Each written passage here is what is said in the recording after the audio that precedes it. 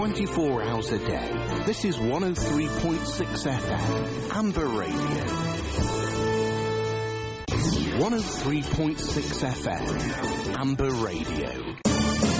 Call Amber Radio on 01922 722 707.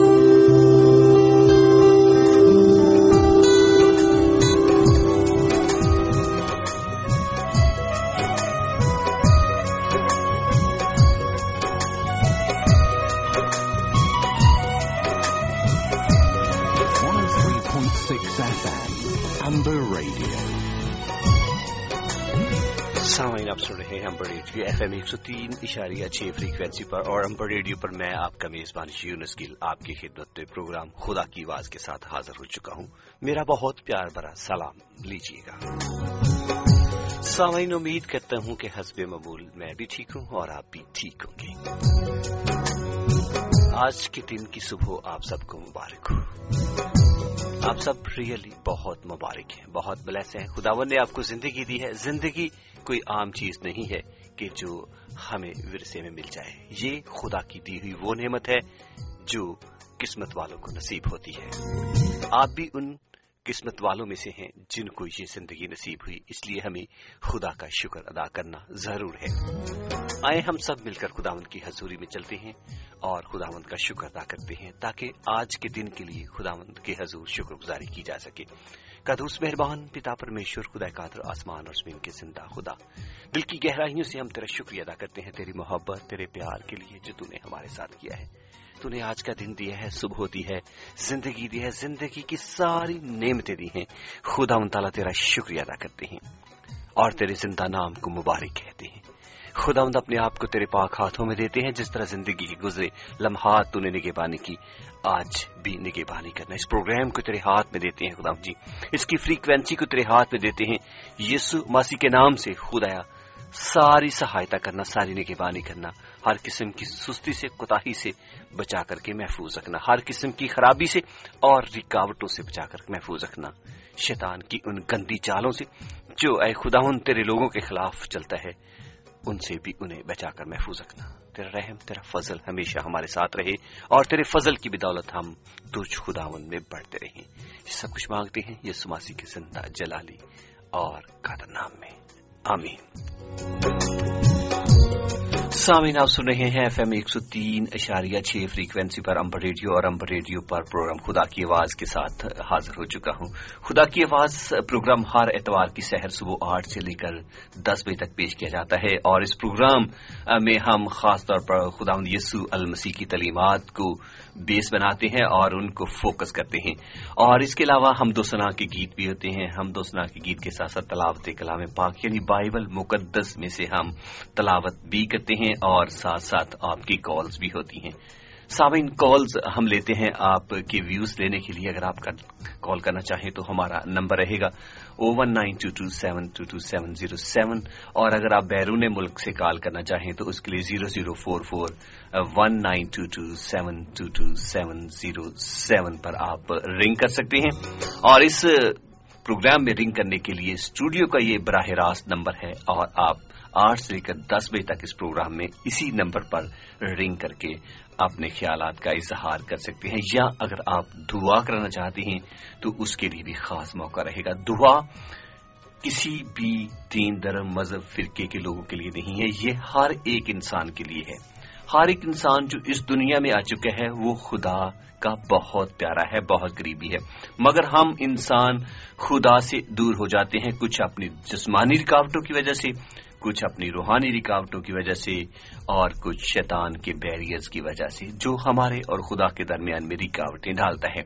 हम इसके कारण खुदा से दूर होते हैं अपनी ही सुस्ती और कोताही की वजह से, अपने गुनाहों और बदियों की वजह से। मगर खुदा हमसे कभी भी दूर नहीं होता, वो फिर भी हमें प्यार करता है और चाहता है कि हम उसके पास आएं और उसकी बरकतों में से कुछ हासिल करें। मगर खुदा की बरकतों को हासिल करने के लिए हमें खुदा के साथ चलना जरूर है। सामीन, प्रोग्राम में हम आज आपके लिए बहुत बढ़िया सा टॉपिक लेकर आए हैं और प्रोग्राम में इसी टॉपिक को कवर करने के लिए हमारे साथ होंगे पास्टर जॉनसन पॉल, जो कि नटिंगम से हमारा साथ देंगे और वो टेलीफोनिक मैसेज भी करेंगे। अगर आप हमारे साथ रहना चाहें और सुनना चाहें तो जरूर आपके लिए मौका होगा। बात हो रही थी दुआ की। दुआ एक ऐसा हथियार है जो हम बारह रास्त खुदा के हजूर रहकर शैतान के खिलाफ इस्तेमाल कर सकते हैं और शैतान की गंदी चालों को हम रिब्यूक कर सकते हैं, उन्हें हम उनका मुकाबला करते हुए खत्म कर सकते हैं। इसलिए दुआ में हमारे साथ जरूर रहिएगा। अगर आप किसी बीमारी, मुश्किल, परेशानी का शिकार हैं और चाहते हैं कि आपके लिए दुआ की जाए तो जरूर हमें बताइएगा। आप हमें कॉल कर सकते हैं, आप हमें ईमेल कर सकते हैं या आप हमें फेसबुक पर अपना मैसेज भेजकर अपने बारे में बता सकते हैं। अगर आप चाहें तो आपका नाम सीगा राज भी रह सकता है, यानी कि हम बगैर बताए भी आपके लिए दुआ कर सकते हैं, क्योंकि खुदावंद आपके नामों को, आपकी नीयत को और आपकी जरूरत को जानता है। वो आपके लिए मुहैया करेगा अपनी बरकत और आपके लिए मुहैया करेगा अपनी कुव्वत, ताकि आप शिफा पा जाएं, आप सेहत पा जाएं। लेकिन ईमान की कुव्वत हमारे पास होना बहुत जरूरी है। ईमान की दौलत वो दौलत है जिससे हम आसमानी चीजों को खरीद सकते हैं, यानी खुदा के हजूर से हम बरकत हासिल कर सकते हैं और बीमारियों से आजाद हो सकते हैं। अगर आप चाहते हैं कि आपके लिए दुआ की जाए तो नंबर रहेगा यही, और नंबर रहेगा 019227227007। और अगर आप ईमेल करना चाहें तो खुदा की आवाज @gmail.com पर हमें ईमेल कर सकते हैं। आप अपने बारे में बता सकते हैं और आप प्रोग्राम के बारे में भी व्यूज दे सकते हैं। सामीन, जैसा कि आप सब जानते हैं, प्रोग्राम खुदा की आवाज हम टर्न बाय टर्न करते हैं, यानी मेरे साथ होते हैं हमारे बहुत प्यारे से साथी रुबेल नूर जी, जो कि हर इतवार की सहर हमारे साथ होते हैं और एक वीक वो प्रोग्राम करते हैं और दूसरे वीक हम। आज भी वो हमारे साथ स्टूडियो में मौजूद हैं।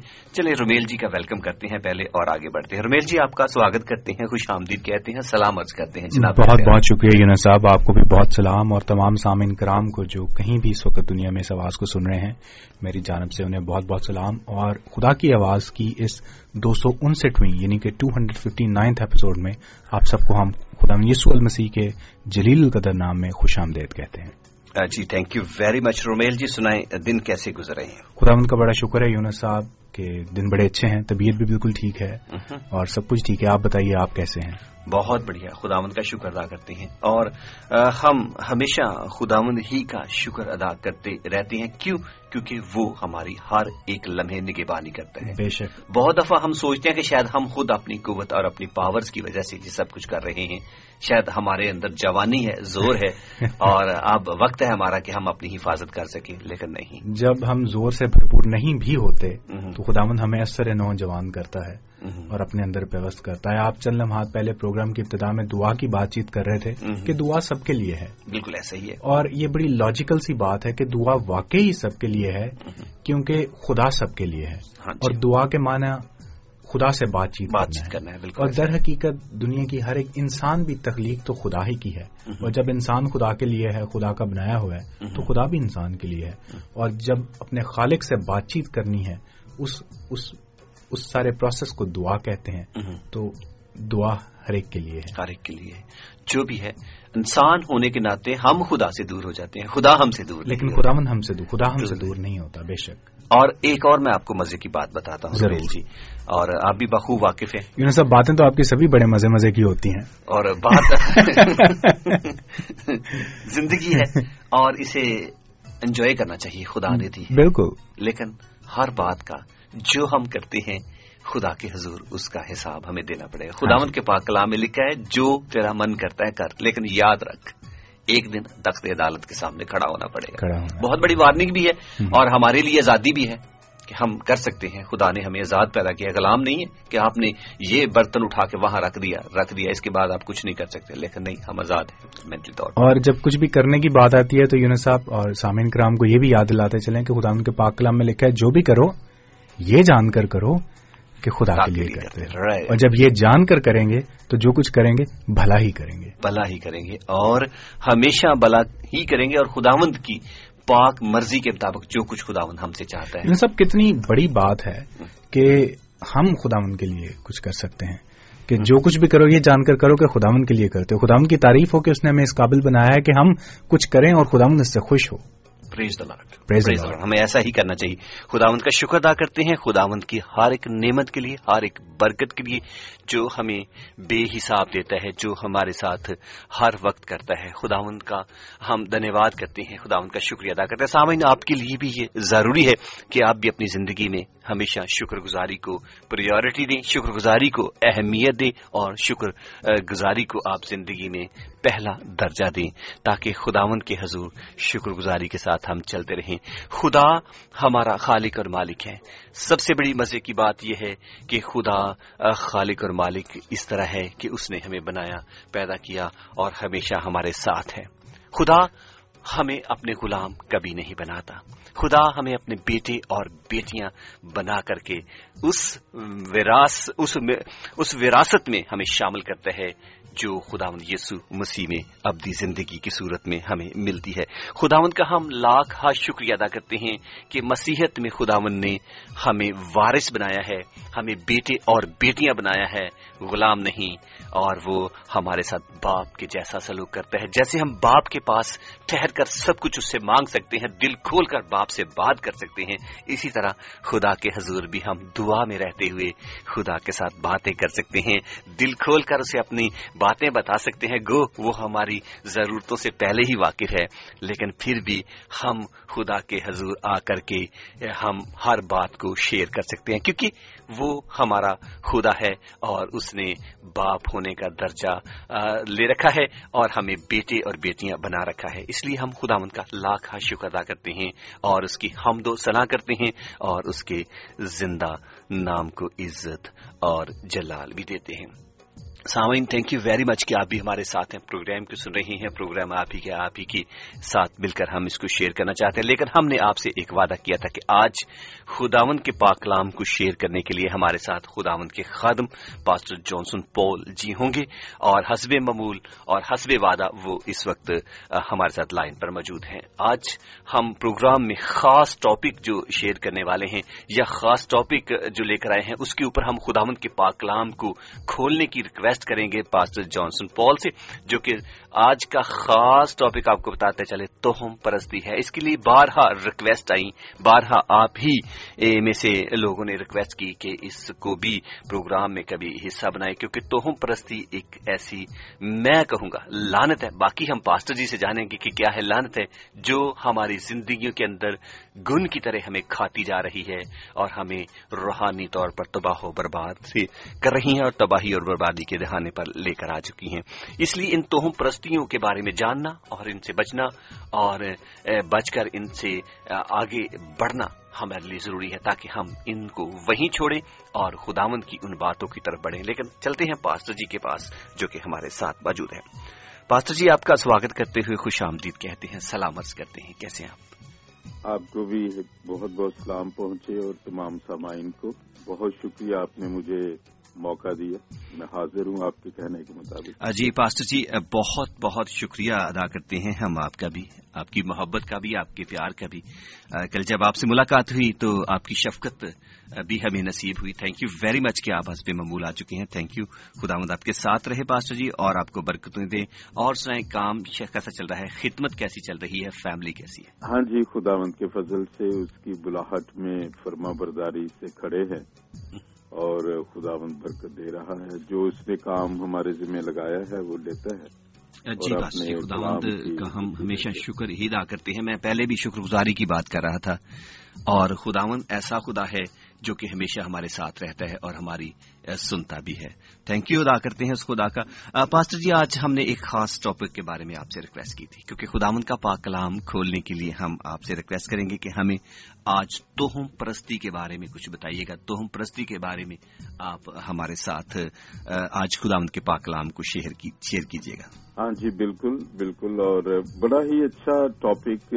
یہ بہت کم اس پہ بات ہوتی ہے، اور میں آپ کو اس کے لیے مبارکباد دینا چاہتا ہوں، کیونکہ امبر ریڈیو پہ آپ ہمیشہ بڑے چیلنجنگ پوائنٹس اور ٹاپکس لے کے آتے ہیں، اور اس سے آپ کی ساری محبت اور خدا کے حضور فرما برداری کا مجھے ثبوت مل جاتا ہے کہ آپ چاہتے ہیں کہ ہر ایک سامعین میں سے ایک ایک فرد ان چیزوں کو بارے میں سوچے، سمجھے، سیکھے جو ہماری زندگی کا حصہ ہے. تو میں آپ کو بہت مبارکباد دیتا ہوں، اس میں آپ بڑے کامیاب ہیں.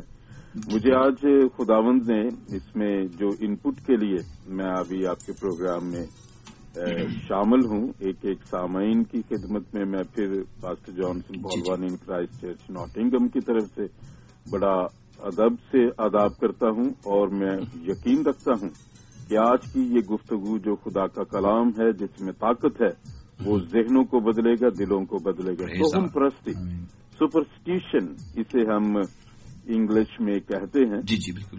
اور اگر ہم اس کی ڈیفینیشن کو تھوڑا سا دیکھیں تو یہ ایک ایسے عقیدے، ایک ایسا عقیدہ، رسم یا طرز زندگی ہے جس میں یہ خیال کر لیا جاتا ہے ایسی چیزیں جو اصل میں حقیقت سے جن کا تعلق نہیں. اردو میں ایک لفظ ہے ماقوف و فطرت، جو مافوق الفطرت چیزیں، سپرسٹیشیس چیزیں جسے آپ کہتے ہیں، کہ ہم ان باتوں پہ جو لوگ ہیں وہ یقین رکھتے ہیں، لیکن اصل میں سائنٹیفکلی یا ایسے اگر ہم کہیں کہ جی اسے ثابت کریں کہ خوف کیا ہے، تو آپ اسے ایکسپریس تو کر سکتے ہیں، لیکن اسے بتا نہیں سکتے کہ یہ کیا ہے، یہ سالڈ چیز ہے، یہ مایا ہے، یا کیا ہوا ہے، یا کیا ہے.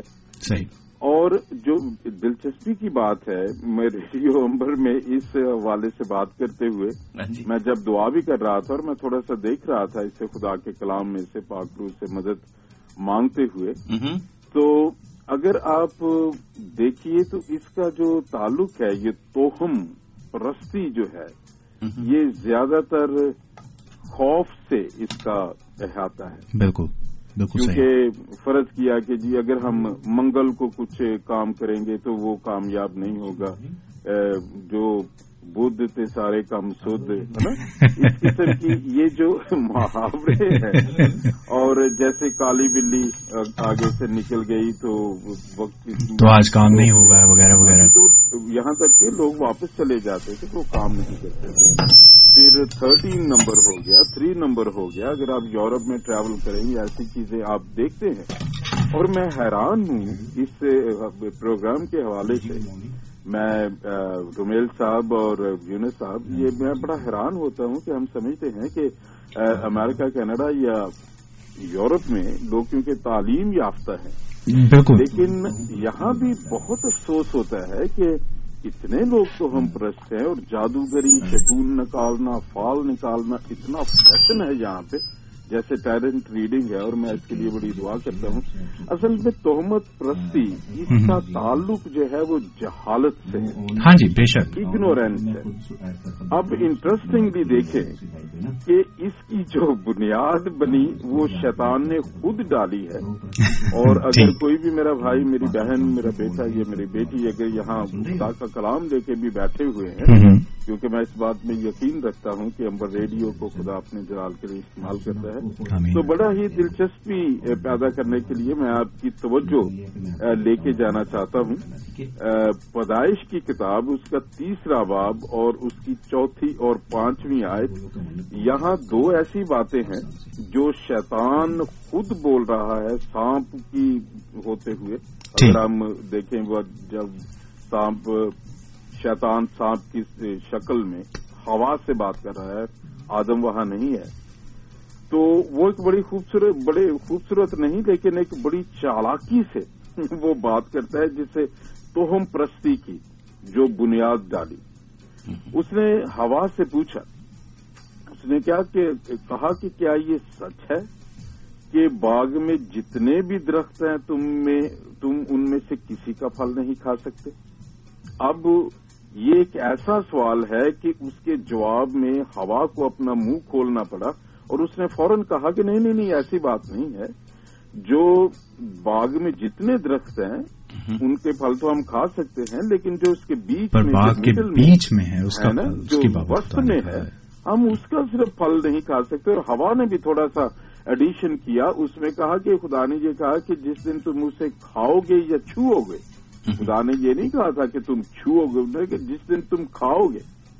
यहां से अभी देखिए, शैतान के साथ जब हमारी कम्युनिकेशन शुरू हो जाती है ना, हम अपने दरवाजा खोल लेते हैं ना, तो वो ऑटोमेटिकली हमारे दिल और दिमाग में जो कब्जा करके वो उसमें से गलत और झूठ निकालना शुरू कर देता है। एनीवे, जी pastor ji, sorry pastor ji, मैं इंटरप्ट किया क्योंकि पाकिस्तान से एक हमारे साथ कॉलर हैं, मौजूद है लाइन पर। जी। अगर हम थोड़ा सा हमें थोड़ा टाइम देने को ले लें, क्योंकि वो हमारी रेगुलर लिसनर हैं, सुनती हैं प्रोग्राम को और खिदमत में भी काम अंजाम दे रही हैं अपना, तो हम उनको थोड़ा सा टाइम देते हैं। Thank you very much. आप होल्ड पे रहिएगा पास्टर जी।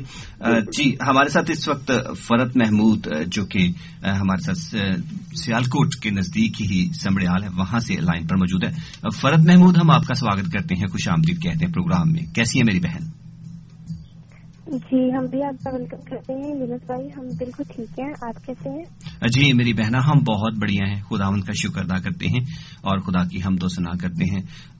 फरत, आज खुदावंद के खादम पास्टर जॉनसन पॉल हमारे साथ मौजूद हैं, जो कि आज हमारे साथ बात कर रहे हैं तोहम परस्ती के ऊपर। तोहम परस्ती एक बहुत बड़ा एक वो ऐसा अमल है हमारी जिंदगी में जो हमारी रूहानी जिंदगी को डैमेज कर रहा है। आप इसके बारे में कुछ कहना चाहें तो? हाँ जी, अभी उनकी आवाज हमने भी सुनी है, हमें अच्छा लगा, वो बहुत अच्छा पैगाम दे रहे हैं, तो खुदावन इनको ब्लेस करे। तो वाकई वो तोहम परस्ती पर जो मैसेज आदम और हव्वा के बारे में, बाकी अदम में जो उन्होंने गुनाह किया उसके बारे में वो बता रहे हैं, अच्छी तालीम दे रहे हैं, तो अच्छा लग रहा है सुन के। और हम भी आपके साथ हैं और खुदावन का शुक्र है कि खुदावन ने ऐसे खादमीन जो है हमारे दरमियान लाए हैं, ताकि हम सुने खुदा के कलाम को, उसके वचनों को जाने, और वो क्या चाहता है, हमारी जिंदगी बेहतर बनाना चाहता है। तो हमने ऐसी बुराइयां जो हम में हैं इनको दूर करना है और खुदा के कलाम पर अमल करके उसकी राहों पे चलना है। जी Farhat, thank you very much. Farhat, आप के साथ जब फिर बात हो रही थी, आपने बताया था आपकी जिंदगियों में बहुत सारी गवाहियां हैं आपके रिलेटिव्स में, जो कि दुआओं के जरिए खुदावन ने आप सबको बरकत दी है, उनको भी हम शामिल करेंगे। लेकिन चूंकि पास्टर जी भी हमारे साथ लाइन पर मौजूद है, खुदावन का पाक कलाम शेयर किया जा रहा है। अगर आप हमारे साथ अभी 1 घंटे के बाद अगर आप तशरीफ लाए तो हम आपकी गवाही भी ऑन एयर शेयर करना चाहेंगे। थैंक यू वेरी मच करना चाहूंगा आपका। खुदावंद आपके साथ रहे और आपको बरकत दे, और खुदावंद आपके साथ रहे, और सभी सुनने वालों को जो कि आपके साथ आपके घर में बैठे उनको मेरा सलाम कहिएगा, ठीक है? जी, ये थी हमारी बहुत प्यारी सी बहन फरत महमूद, जो कि हमारे साथ सियालकोट से लाइन पर मौजूद थी। Farhat ji, thank you very much करना चाहूंगा।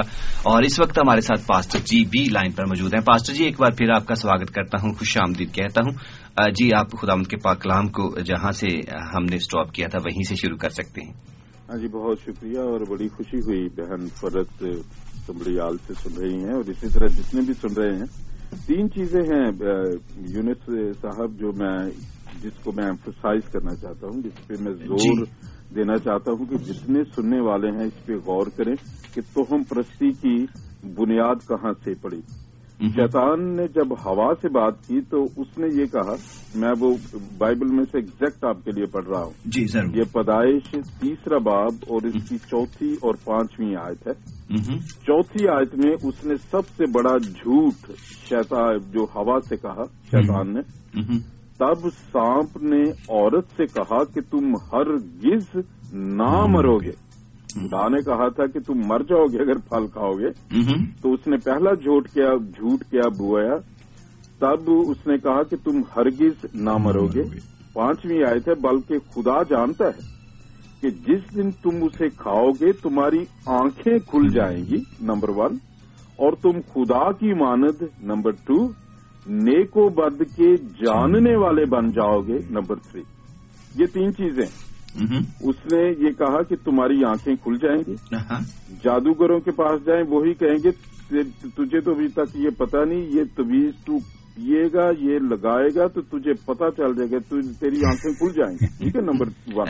ऐसे ही। नंबर 2, तुम खुदा की मानद के, यही इंसान की कोशिश हो गई अदन के उस गुनाह के बाद। अब ये 3 चीजें जब शैतान ने बोई हैं, और हवा ने क्या किया, हमें 6ठी आयत में ये पता चलता है कि हवा ने फौरन वो फल लिया। वहां लिखा है कि उसने फिर जब देखा कि फल खाने में, देखने में खुशनुमा और खाने में, तो उसने ले लिया। So she acted upon that. वो गुनाह जो नाफरमाबरदारी का, वो उसने किया 3 चीजों पे। ठीक है, क्या किन चीजों पे? उसने कहा कि मेरी आंखें खुल जाएंगी, मैं तो सब कुछ जानूंगी। ठीक है, और दूसरी ये बात है, उसने कहा कि मैं खुदा जैसी बन जाऊंगी, खुदा की मानद हो जाऊंगी और उसकी तरह सब कुछ जानने लगूंगी। अब ये जानना जो है, जानने की गलत ख्वाहिश ने इंसान को अपने मर्तबे से जो निकाल दिया है, वो गिरा दिया है। और अगर आप देखें, ये जो शगुन निकालते हैं, ये जो किताबें खोल के बताते हैं, ये जो जादूगरी करते हैं, ये क्या करते हैं? ये इंसान को जो किसी भी जो उस पर यकीन रखता है, वो कहते हैं कि अब तुम ये जान गए हो भैन जी, ਤੁਹਾਨੂੰ ਹਜੇ तक पता ही नहीं सी ਤੁਹਾਡੀ ਤੇ ਜਿਹੜੀ ਸੱਸ है उनने ही ਤੁਹਾਨੂੰ ਪੜਾਏ ਨੇ, है ना। हमारे कल्चर से यही है, उनके ਤੁਹਾਨੂੰ ਤੇ पता ही नहीं सी, लेकिन ਹੁਣ ਤੁਸੀਂ जान गए हो।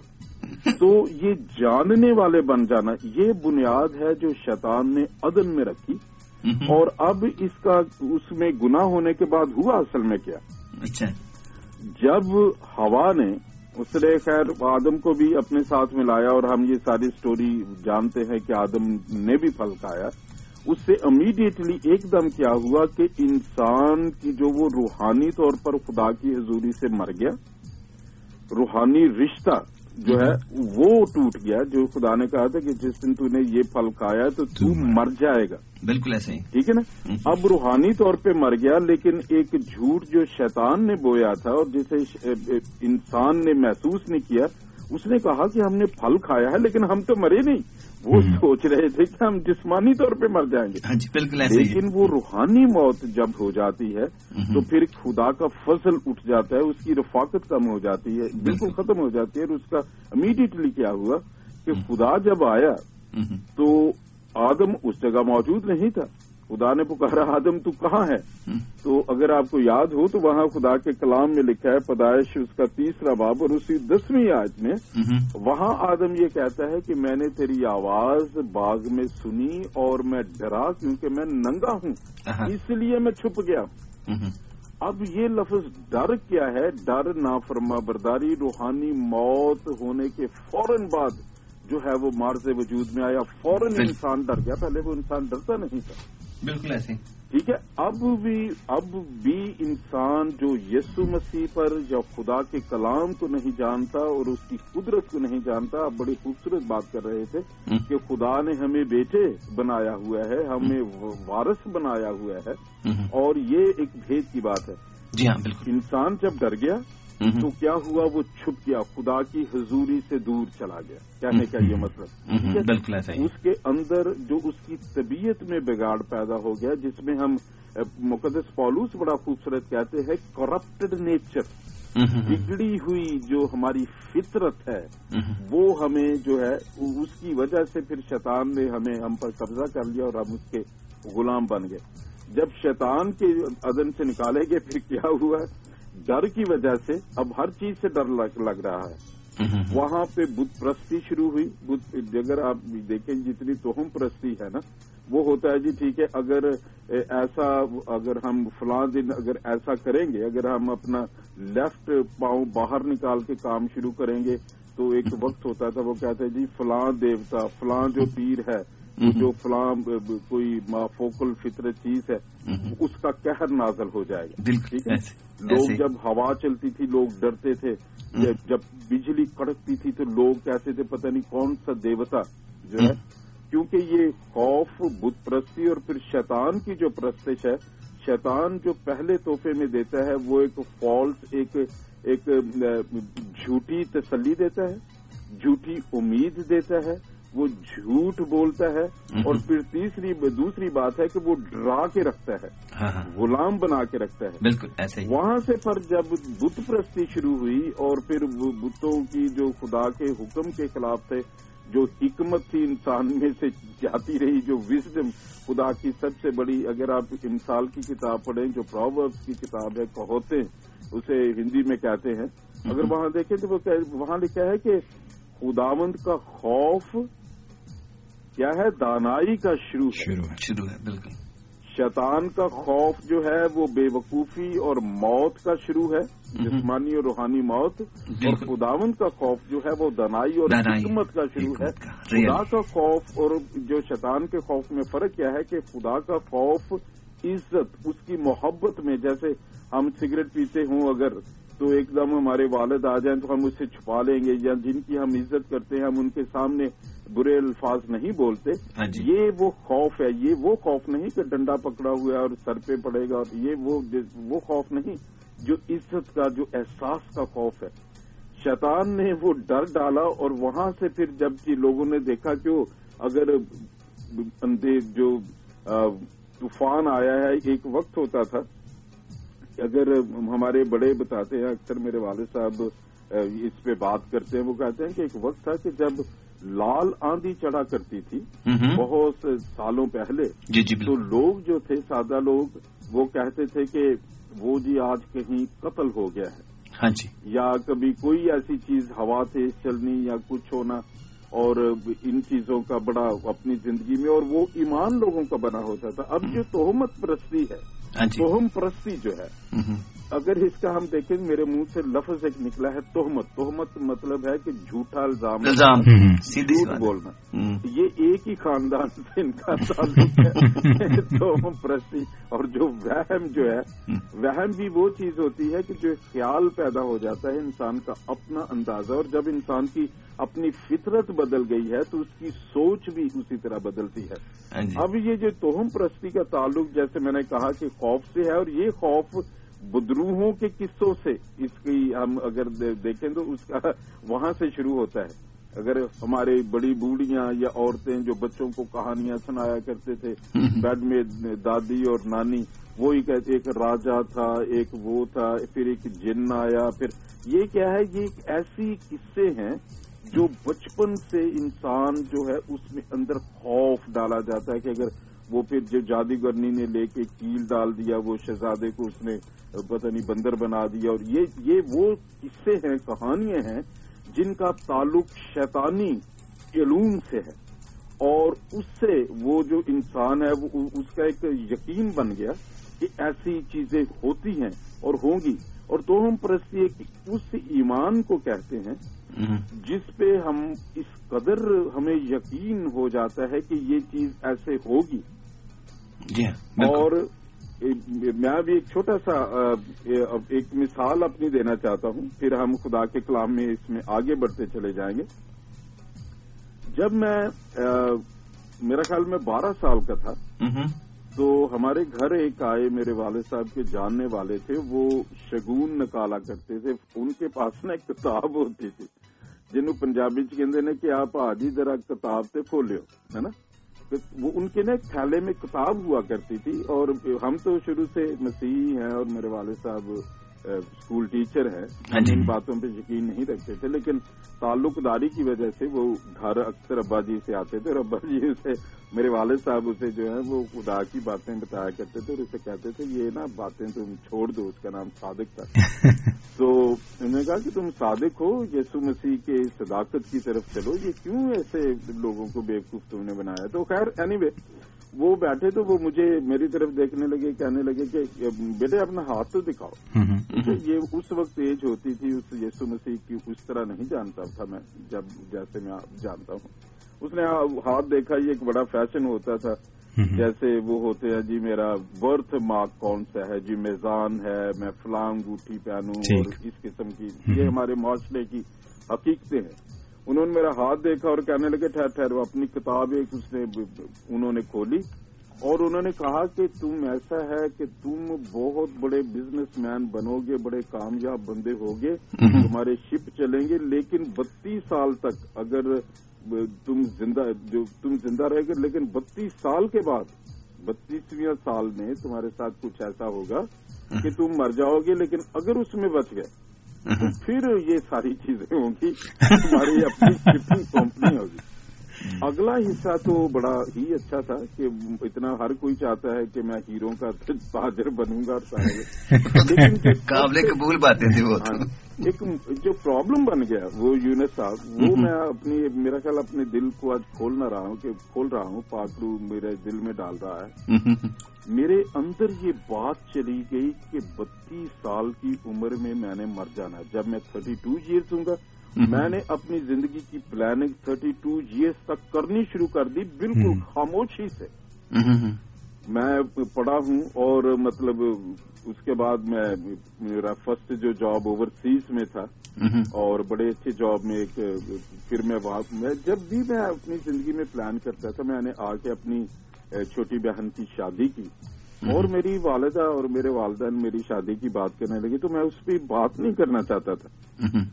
میری والدہ نے کہا کہ بیٹے یہ کیا بات ہے، ابھی آپ چھوٹے بھائی کے بارے میں سوچ رہے ہو، کبھی اس کو پڑھانے کی بات کر رہے ہو، کبھی یہ کرنے کی بات کر رہے ہو، تو جب ہم آپ کی شادی کی بات کرتے ہیں تو آپ خاموش کیوں ہو جاتے ہیں؟ تو میں نے انہیں کہا کہ نہیں امی، وہ بس ایسے نا میں نے ٹال دیا. مجھے پتا تھا ماں باپ ہیں وہ بڑے فکر مند ہو جائیں گے، اور لیکن یہ میرے اندر یونس صاحب میرا ایمان بن گیا، ایمان بن گیا کہ میں نے 32 سال میں مر جانا ہے. کیا 26 ایئر کا جب میں ہوا تو کچھ ایسی بات ہوئی کہ وہ آنکھوں اور جذبے اور احساس، جو محبت احساس کا نام ہے ہماری زندگی میں، خیر انٹرسٹ ہو گئی، اور وہ جسے ہم جذبہ عشق اور محبت کہتے ہیں بغیر روکے وہ کیا نہیں جاتا، ہم ریڈیو والے بات اب ہو جاتی ہے. محبت کے بارے میں یہ ہے کہ ہو جاتی ہے، اور میں اس کو مطلب نیگیٹو وے سے نہیں کہہ رہا، یہ خدا کی فطرت ہے.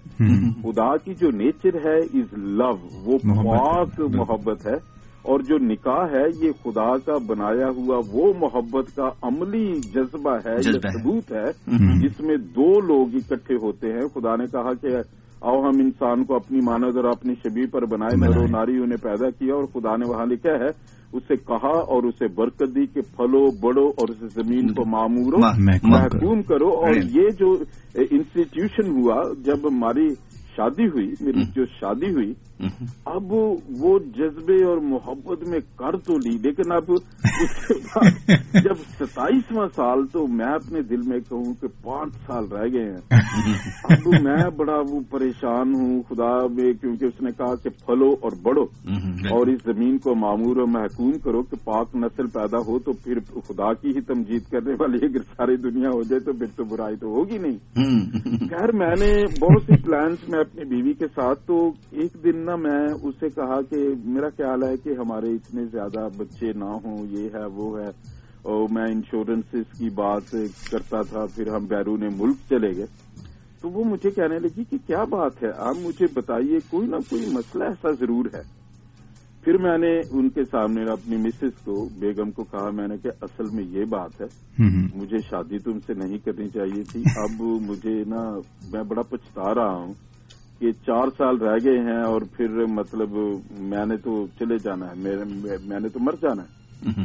اینڈ مجھے ابھی تک یاد ہے، ہم بیرون ملک جس بھی ملک میں تھے، کوئی نام لینا ضروری نہیں، میری بیوی ایک دم جھٹکے سے، وہ ایسے ہم بیٹھے تھے کمرے میں، اینڈ شی اسٹوڈ اپ، اتنا حیران ہو کے مجھے کہنے لگی کہ میں تو سمجھتی ہوں کہ آپ بہت پڑھے لکھے شخص ہیں، یہ کس قسم کی بات کر رہے ہیں کہ خدا جو زندگی اور موت تو خدا کے ہاتھ میں ہے. تو میں نے کہا کہ نہیں ایسے فلاں بندے نے کہا تھا، ان صادق صاحب نے کہا تھا، انہوں نے کہا کہ 32 سال کی عمر میں تم نے مر جانا ہے، اگر بچ گئے تو پھر. اس نے کہا کہ میری بیوی نے کہا کہ ہم زندہ خدا کو مانتے ہیں، اور میں روزے اور دعاؤں سے खुदावंद से बात करूंगी और आपके इस गलत ईमान को हम कैंसिल करेंगे। खुदा के कलाम में लिखा हुआ है रोमियो के खत में, अगर मैं हवाला हम बिल्कुल ठीक है, रोमियो उसके 10 बाब 17वीं आयत में 17वीं आयत में लिखा है, बस ईमान सुनने से पैदा होता है। ठीक है ना। अब मैंने सुना था 12 साल की उम्र में शैतानी आदमी से, शैतान की तरफ से मैंने क्या सुना था कि तू मर जाएगा। ठीक है, लेकिन खुदा ऐसा नहीं। खैर वहां से जो मेरी मिसेज ने वाकई ही रोजे रखे और फिर हमने दुआ शुरू की और खुदा का कलाम जब हमने दोबारा पढ़ना शुरू किया तो मेरा ईमान जो बना हुआ था वो खत्म हुआ और अभी खुदा के फजल से मेरी 50 साल से उम्र ज्यादा है और मेरे बच्चे हैं, उनके बच्चे शुरू हो गए। कहने का मतलब कि शैतानी वो इल्म जो हमारा अकीदा बना देता है, और लोग तो हम परस्ती में क्या करते हैं कि वो एक चीज सीख लेते हैं जिसका ताल्लुक शैतान से होता है और फिर उसको जो है वो हकीकत बना लेते हैं कि ठीक है जी, जैसे फर्ज किया ये एक लफ्ज हम बोलते हैं फिंगर्स क्रॉस, है ना, या टच वुड। जी हाँ, बिल्कुल। अगर आप इसके पीछे, या अगर जो फ्राइडे द 13th है ना, ये अंग्रेज इसके बारे में।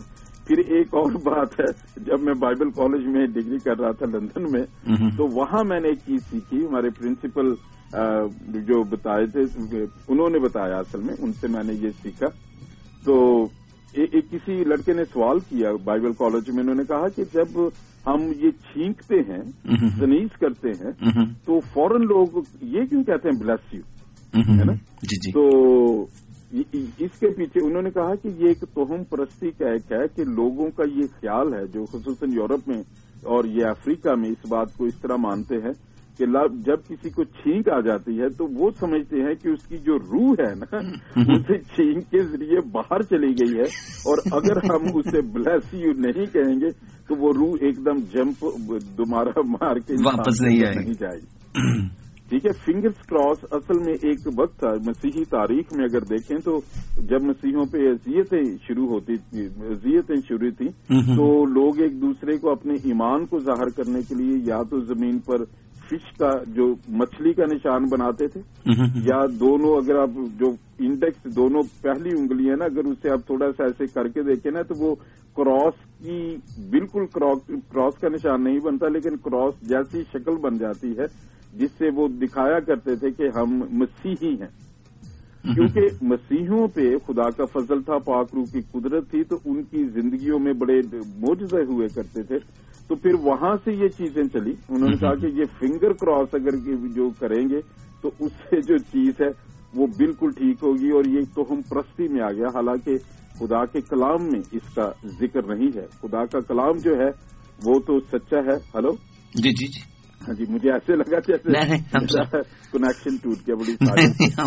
हम आपकी बात पास्टर जी इतने गौरव से सुन रहे थे कि वो हम कहते हैं, क्या कहते हैं कि सांस भी रुक जाए तो सुनने का इतना मजा आ रहा था, तो भी अच्छी लगी। मैं ये कह रहा हूँ कि ये बहुत सी चीजें, जैसे एक ये कहा जाता है कि मतलब काली बिल्ली जो अगर आप देखें उस पे मैं ये बताना चाहता हूँ, किसी में मजहब का नाम नहीं लेता है, लेकिन जो गैर मसीही मज़ाहब में से कुछ लोग ये जो तावीज करते हैं, कब्रों में बैठते हैं, जादू टूने करते हैं, उसमें मुर्गे को ज़बह करना, उसके खून को इस्तेमाल करना, बकरे वो मांगते हैं हमेशा, और जो बिल्लियां हैं, काली बिल्लियां या भेड़िया जो है रात को आवाज निकाले तो वो कहते हैं कि बदरूहें आ जाती हैं।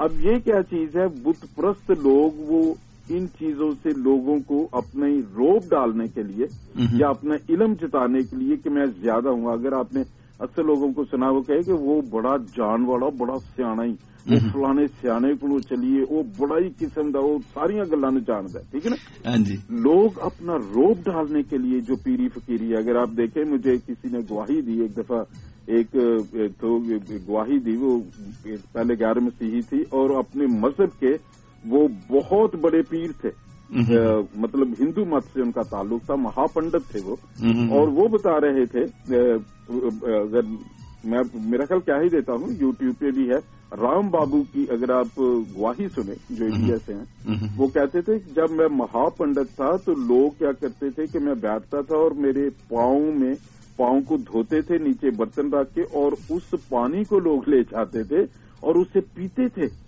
और ये इस तरह मतलब अभी भी होता है कि जहाँ कहीं ऐसे पीर उनका कदम रेत पे पड़ गया तो लोग रेत उठा लेते हैं, आंखों को लगाते हैं। ये क्या है? ये बुत परस्ती की, खुदा के कलाम के बारे में वो अकीदे हैं जिससे लोग समझते हैं हमें शफाएं मिलेंगी, और इस ईमान को शैतान गलत इस्तेमाल करता है। अब खुदा यीशु मसीह ने कहा कि बेटी तेरे ईमान ने तुझे अच्छा किया। तू अगर ईमान रखेगा तो अगर उस पहाड़ को कहेगा तो वो समुद्र में जा लगेगा। अब खुदा यीशु मसीह ने ये खुदा के मुंह के अल्फाज हैं जिसे हम यूनानी में कहते हैं लोगोस। लोगोस खुदा का वो कलाम जो मौजूद है, जो बदलता नहीं, और रेमा वो खुदा के कलाम में से जो हमें मुकाशफा मिलता है, जो हमें सोच मिलती है, उसे यूनानी में रेमा कहते हैं, जिसे मुकाशफा कहते हैं। अब लोगोस जो है उसने कहा कि ईमान से सारी चीजें होती हैं। अब शैतान जो है वो क्या करता है? उसने नई चीज तो कोई बनाई नहीं, वो खुदा के कलाम को उलट देता है और उसकी नकल बना देता है। ये जितनी आप देखें जादूगरी, ये सब तावीज बनाना, ये कहाँ से निकला? अब अगर आप गजलुल गजलात की किताब पढ़ें तो वहां पे एक आयत है, उसने कहा कि नगी की तरह तू मुझे अपने दिल में और तावीज की मानत तू मुझे अपने बाजू पर लगा रख। अगर आप यरूशलेम जाएं तो आप रबियों को देखेंगे, जितने भी यहूदी उल्मा हैं उनको मूसा नबी ने खुदा के हुक्म के मुताबिक उन्हें क्या कहा कि ये जो तौरा है, ये जो शरीयत की किताबें हैं, जो हुक्म है, तुम इन्हें बड़ा बड़ा लिखो और तुम्हें अपने बाजुओं पर बांध लो, अपने माथों पर टीकों की मानद लगा लो। अब शैतान ने क्या किया कि खुदा के कलाम की उसने बिल्कुल ये तावीज जो लोग करते हैं, ये क्या करते हैं? इसमें शैतानी लोग उल्टी आयात लिखते हैं और वो बांध लेते हैं। ये सारी नकल है जो शैतान ने की है। अब तोहम परस्ती की जब हम बात करते हैं, वो ये लोग जो शैतानी लोग हैं अपना रोब दाब जमाने के लिए, अभी आप देखें जो जहालत होने की वजह से, जहल जो लफ्ज है, मैं ये नफरत या मतलब स्कॉर्न से नहीं, किसी को नीचा दिखाने के लिए लफ्ज नहीं इस्तेमाल कर रहा, लेकिन जहालत, इग्नोरेंस की जिस चीज का हमें पता नहीं। बहुत पढ़े लिखे लोग भी जाहल हो सकते हैं। फर्ज किया कि मैं अभी ये जो मेरा जो फील्ड है, शायद मैं कंप्यूटर के बारे में मुकम्मल जाहल हूं, मुझे उसका पता ही नहीं है ना। जिस चीज को हम जानते नहीं, इग्नोरेंट है, तो हम उससे जहालत कह सकते हैं। जब लोगों में तालीम नहीं है, वो पढ़ नहीं सकते, वो खुदा का कलाम खुद नहीं पढ़ सकते। अगर मैं यहाँ अगर बिल्कुल बंदा जो किसी ने कलाम पढ़ा ही नहीं, बहुत दफा लोग अपने मतलब निकालने के लिए गलत हवाले देखे हैं। मैंने बहुत दफा लोगों को देखा, ये जो कब्रों में बैठे हुए ज़बूर 91 पे चिल्ले करके बैठे हुए हैं, वो कहते हैं सुलेमान की पालकी रात को 1 बजे आना, तुम्हें दिखाएंगे और फिर तुम्हें ये चीजें दिखाएंगे, और वो बड़ी उनकी गंदी लाइफ होती है। तो वो क्या करते हैं? वो खुदा के कलाम को उन्होंने रखा हुआ है, लेकिन वो गलत तरीके से उसे पेश कर रहे हैं। ठीक है ना। और वो लोग जो खुद खुदा का कलाम नहीं पढ़ते, वो कहते हो नहीं जी बाबा जड़ा लटा वाला बाबा है, उद को रात में 1 बजे जाए, वो त्यानू खाएगा सुलेमान की पालकी। और ये एक कॉमन है जिसे हम भगत वगैरह भी कहते हैं। We need to be very very careful about that, क्योंकि खुदा की मोहब्बत, जैसे भी आप कह रहे थे, खुदा जो हमें प्यार करता है वो हमसे कुछ भी छुपाना नहीं चाहता। इसलिए उस कलाम ने जिस्म लिया ताकि उस तारीकी जहालत को, जिसे हम इंसान नहीं जानता, तो वो इंसानों के बीच में, गुनाहगारों के दरमियान में रहा और उन्हें सिखाता रहा।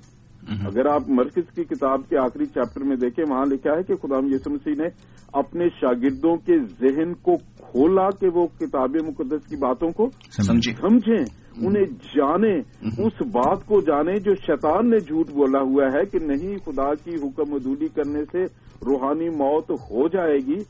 ये है बड़ा झूठ। और फिर खुदा यीशु मसीह ने कहा कि तुम सच को जानोगे और वो जाना हुआ सच क्या करेगा? तुम्हें आजाद कर देगा, क्योंकि झूठ ने तुम्हें शैतान का गुलाम बना दिया है, और गुलामी से तोहम परस्ती शुरू होती है और खौफ पैदा होता है। और ये इसीलिए ये बड़ी खूबसूरत बात है। अगर मैं भी ये सारे हवाले नहीं पढ़ूंगा, मैं आपको ये बताना चाहता हूं कि ये जादूगरी की कोख से तोहम परस्ती जो है वो जन्म लेती है। और खरूज की किताब, अगर उसका 22वां बाब और 18वीं बात आयत अगर आप पढ़ें या आप लिख लें, जितने भी सुन रहे हैं बहन फरहत मेरा ख्याल उनका नाम था या राहत था जी, फरहत ने भी, हाँ जी सुन रहे हैं, ये एक्सोडस इंग्लिश में, खुरूज उर्दू में, कूच की किताब हिंदी में, उसका 22वां बाब और उसकी 18वीं आयत में एक छोटी सी आयत है, वहां शरीयत में लिखा था, खुदा ने मूसा को कहा कि इन लोगों को कह दे तू जादूगरनी को जीने ना देना। ठीक है, उसने कहा तुम इसे मार देना, और उसके बाद जादूगरी मना की गई। अगर आप अहबार की किताब उसका 19वां बाब और 26 से 31वीं आयत देखें, जो मेरा दिल चाहता है अगर आप इजाजत दें तो मैं पढ़ दूं कि ये बहुत इम्पोर्टेंट है। जादूगरी मना है।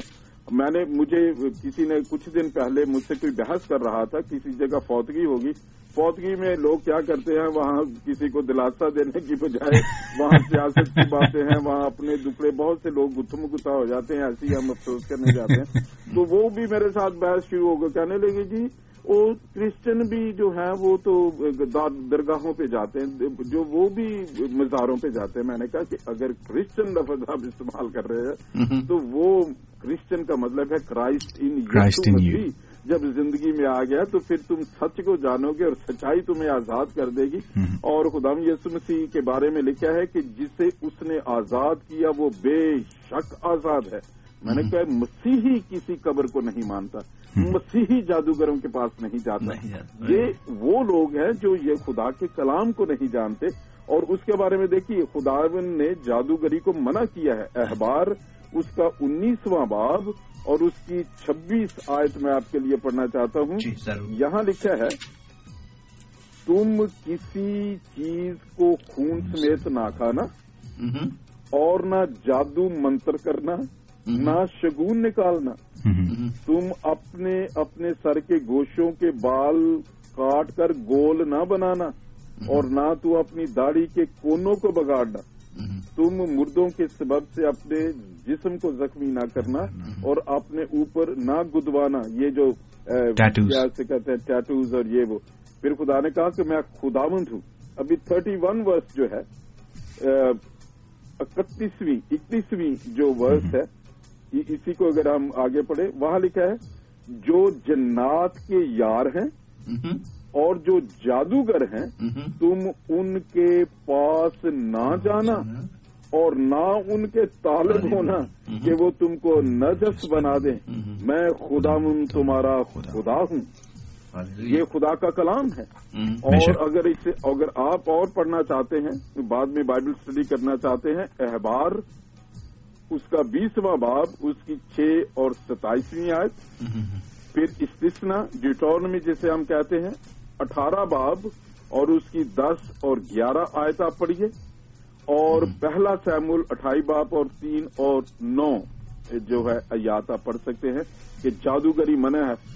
हर एक मसीही जो मेरी आवाज सुन रहा है, जो खुदा के कलाम को ऑनर करता है, बल्कि हर एक मसीही से नहीं, एक एक सामाइन में से, एक एक सामने से, मेरा भाई बहन बेटा और बेटी जो भी इस कलाम को सुन रही है, खुदा का कलाम जादूगरी के खिलाफ है। अगर आप कब्रों को मानते हैं, अगर आप पीरों के सामने अपने जो पैसे जाया कर रहे हैं, अगर आपने लोगों को अपना आका बनाया हुआ है और वो आपकी जिंदगी से, आपके जिस्मों से, आपकी मालियत से, आपके एहसासात से खेल रहे हैं, ये खुदा की आवाज है। एक एक कान के लिए बाज आ जाएं। खुदा जिंदा है, वो कादरे मुतलक है, उसने सब कुछ बनाया, वो बदलता नहीं। और उसके सामने उसके हुक्मों पर चलने पर, तौबा करने पर और कलाम जो मुजस्सम हुआ यीशु मसीह जिसका नाम है, उस पर ईमान लाने से हम आजादी हासिल करेंगे। और खुदा के कलाम में इसकी सख्त मुमानियत है और इसकी सजा भी है। इसके बारे में खुदा के कलाम में बहुत दफा हम इसके बारे में देखते हैं कि खुदा सजा देता है जादूगरों के। अगर आप मुकाशफा की किताब उसका आखिरी 22वां बाब अगर आप पढ़ के देखें तो उसमें खास बात लिखी हुई है। 22वां बाब उसकी मैं 14 आयत, हाँ जी, उसकी मैं 14 आयत आपके लिए पढ़ना चाहता हूँ। मुकाशफा book of revelation chapter 22 and verse 14। वहां लिखा है, मुबारक है वो जो अपने जामे धोते हैं, क्योंकि जिंदगी के दरख्त के पास आने का इख्तियार पाएंगे और उन दरवाजों से शहर में दाखिल होंगे। ध्यान से सुनिए, जी जी 15वीं आयत है, मगर कुत्ते एक जो लफ्ज है ये जानवर के लिए बाइबल में जब भी इस्तेमाल किया, खुदा यीशु मसीह ने भी किनानी औरत से कहा कि मुनासिब नहीं कि मैं लड़कों की रोटी लेकर कुत्तों को डाल दूं। बाइबल मुकद्दस में जब लफ्ज कुत्ते आया है तो वो गैर कौमें जो खुदा पे ईमान नहीं रखती, जो खुदा की जिंदा खुदा को यहोवा जिसका नाम है, जो यहोवा यरी है, उसको नहीं मानती। ये लफ्ज ये बाइबल में कुत्ते लफ्ज जेंटाइल के लिए इस्तेमाल किया जाता था। मगर कुत्ते और जादूगर, गौर कीजिए, मगर कुत्ते और जादूगर और हरामकार और खूनी और बुत प्रस्त और झूठी बात का हर एक पसंद करने और घड़ने वाला बाहर रहेगा। वो खुदा के हजूरी में जो है वो हमेशा की जिंदगी में दाखिल नहीं हो सकेगा। अब ये वो चीजें झूठ और झूठी बात का करना, आजकल तो अगर आप बैठे तो लोग बैठेंगे तो वो ऐसी बात शुरू करेंगे और मतलब ये सब चीजें झूठ को पसंद करना और झूठ की बात को घड़ना। अब ये तोहम परस्ती का इन सब चीजों से ताल्लुक है। अगर मैं आपको जो है वो बताना चाहता हूँ, एक बहुत मशहूर डाकू हुई है भारत में, फूलन देवी, उसमें फिल्म भी बनी थी। जी जी बिल्कुल। और वो असेंबली में भी गई। मैं काफी साल पहले जब मैं खुदावंद में बड़ा बढ़ रहा था तो एक दिन मेरे दिल में आया कि औरत, मैं मुकद्दस पौलुस का खत पढ़ रहा था और पतरस का भी, जिसमें वो लिखते हैं कि औरत को नाजुक ज़र्फ जानकर उससे मोहब्बत करो। जो बीवियों और शौहरों के बारे में बात है ना, कि जो बीवियां हैं वो ताबेदार रहें और शौहर जो है वो मोहब्बत करें। अब ये एक साथ चलते हैं। अगर जो शौहर है वो मोहब्बत नहीं करेगा, बीवी ताबेदारी नहीं करेगी, अगर वो ताबेदारी नहीं करेगी वो मोहब्बत नहीं करेगा, ये साथ साथ चलती हैं। मैं इस बारे में पढ़ रहा था तो नाजुक ज़र्फ जब आया तो मेरे जहन में मैंने कहा कि ये कैसी लड़की है जिसने पूरे हिंदुस्तान में मुसीबत डाल दी और जो गांव के गांव खड़े करके वो लोगों को मतलब बरहना करके गोलियां मारती थी और बड़े बड़े जो सूरमा मर्द थे उसके सामने कांपते थे। तो मैंने कहा कि ये हुआ कैसे। मैंने जब उसकी किताब पढ़ी एक ही रात में, मुझे अभी तक याद है, पूरी रात में मैं, इतना बड़ा नॉवल था, मैंने वो खत्म कर दिया। उसकी जो बुनियाद क्या थी, बुनियाद ये थी कि उसका जो बाप था फूलन देवी का, वो लड़कियों को जब वो पैदा हुई ना तो उसका ये था कि बेटे ही होना चाहिए। उसने कहा ये बेटी है, तो उसने कहा कि ये तो बदशगुनी है, ये तो गलत बात है। ठीक है ना। अभी तक भी कुछ लोग हैं जो जाहल हैं, वो समझते हैं कि जो बेटी होना वो मतलब ये अच्छी बात नहीं है और ये मुआशरे का हमारा कल्चर का एक हिस्सा है। उसने कहा कि ये मेरे लिए बदकिस्मती लेके आएगी। जब वो बच्ची बड़ी हुई तो वो उसे कहा करता था तू नसीबों जली है, और उसने एक दफा उसे मारते हुए उसके नाक पे मुक्का मारा और उसकी नाक की बेचारी की हड्डी तोड़ दी। छोटी सी बच्ची थी और फिर उसका इलाज नहीं कराया और उसे बड़ा मिसट्रीट करता था। उसे कहता था कि तू तबाह कुन मतलब चीज है, तू जहां भी जाएगी बर्बादी लेके आएगी। अब उस बच्ची ने अपनी 2-3 साल की उम्र से जब उसने समझना सीखा, उसने एक ही बात सुनी कि मैं जहां जाऊंगी मैं तबाही लाऊंगी, मैं तबाही लाने वाली हूं, और ये चीज उसका ईमान बन गया। अब जब ईमान सुनने से पैदा हुआ और ईमान इतना बना कि उसने कहा कि मैं जहां खड़ी होंगी मैं तबाही लाऊंगी, मैं लोगों को तबाह करूंगी, मेरा मकसद ही जिंदगी का तबाही है। और ये ईमान उसको डाकू बना के उसने बना दिया और वो हिस्ट्री में चली गई, भारत की हिस्ट्री में चली गई। बेशक उसने सरेंडर किया, बाद में उसे गोली भी लग गई और ये सारी चीजें। अब देखें ये छोटी छोटी चीजें हैं। मैं एक एक माँ बाप से बात करना चाहता हूँ, जब आप बच्चों के सामने बात करें उन्हें मत डराइए कि अंधेरे कमरे में न जाना, हाय पाऊ आ जाएगा, वो रात को फलां जिन आ जाएगा। Please don't say that. उन्हें बरकत दीजिए। इब्राहिम अपने बच्चों को बरकत देता था, खुदा के लोग अपने बच्चों को बरकत देते हैं। मैं एक माँ को ये कहना चाहता हूँ, आपकी गोद आपके बच्चे की दरसगाह है। खुदा का कलाम जिसमें जिंदगी है, जिसमें कुव्वत है, जिसमें बरकत है। अपने बच्चों को कहें, उन्हें कहें कि नहीं तू कुंदजे नहीं, तू ज़हीन है, तुझ पे कोई शैतानी ताकत, तुझे कोई तवीज, तुझे कोई बदरू नहीं आएगी, क्योंकि खुदावंद के फरिश्ते तुम्हारे साथ हैं। खुदा के कलाम में लिखा है ज़बूर 34 में, खुदा से डरने वालों की चारों तरफ उसका फरिश्ता क़यामतन होता है और उन्हें बचाता है।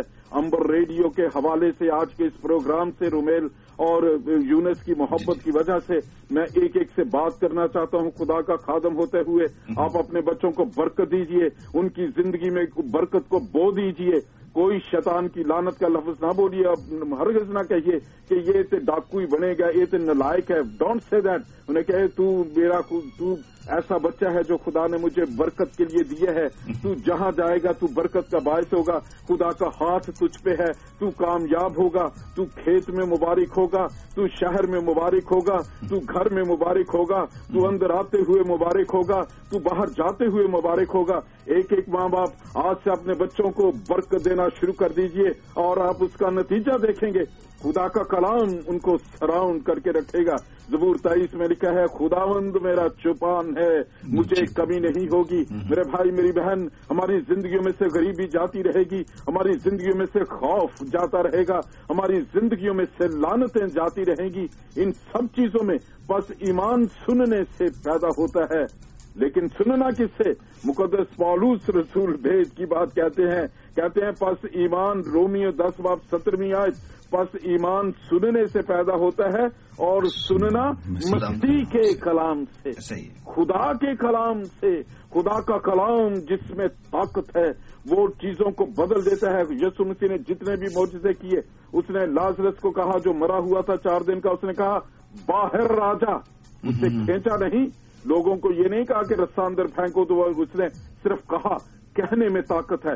उसने मुर्दों को जिंदा किया कहने से, उसने कोड़ियों को चंगा किया कहने से। आपका कहना बहुत इंपॉर्टेंट है। आप अपनी जिंदगी में क्या कहते हैं, आप क्या सोचते हैं, आप लोगों को क्या कहते हैं, आप अपने बच्चों को क्या कहते हैं, उस कहने में ताकत है। और इमसाल की किताब में लिखा है कि जिंदगी और मौत इंसान की जुबान के काबू में है।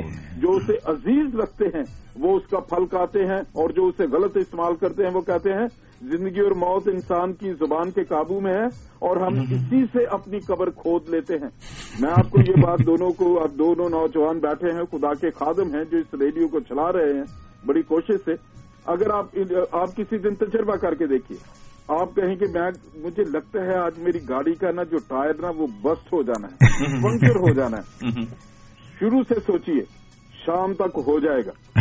बहुत दफा लोग कहते हैं मैनू लगता है अज मैं कि मठा जिहा, मैनू इंज ते बुखार जिहा होण दिया, पता नहीं क्या त्रेलियां जिहा आन दियां ने, पता नहीं है।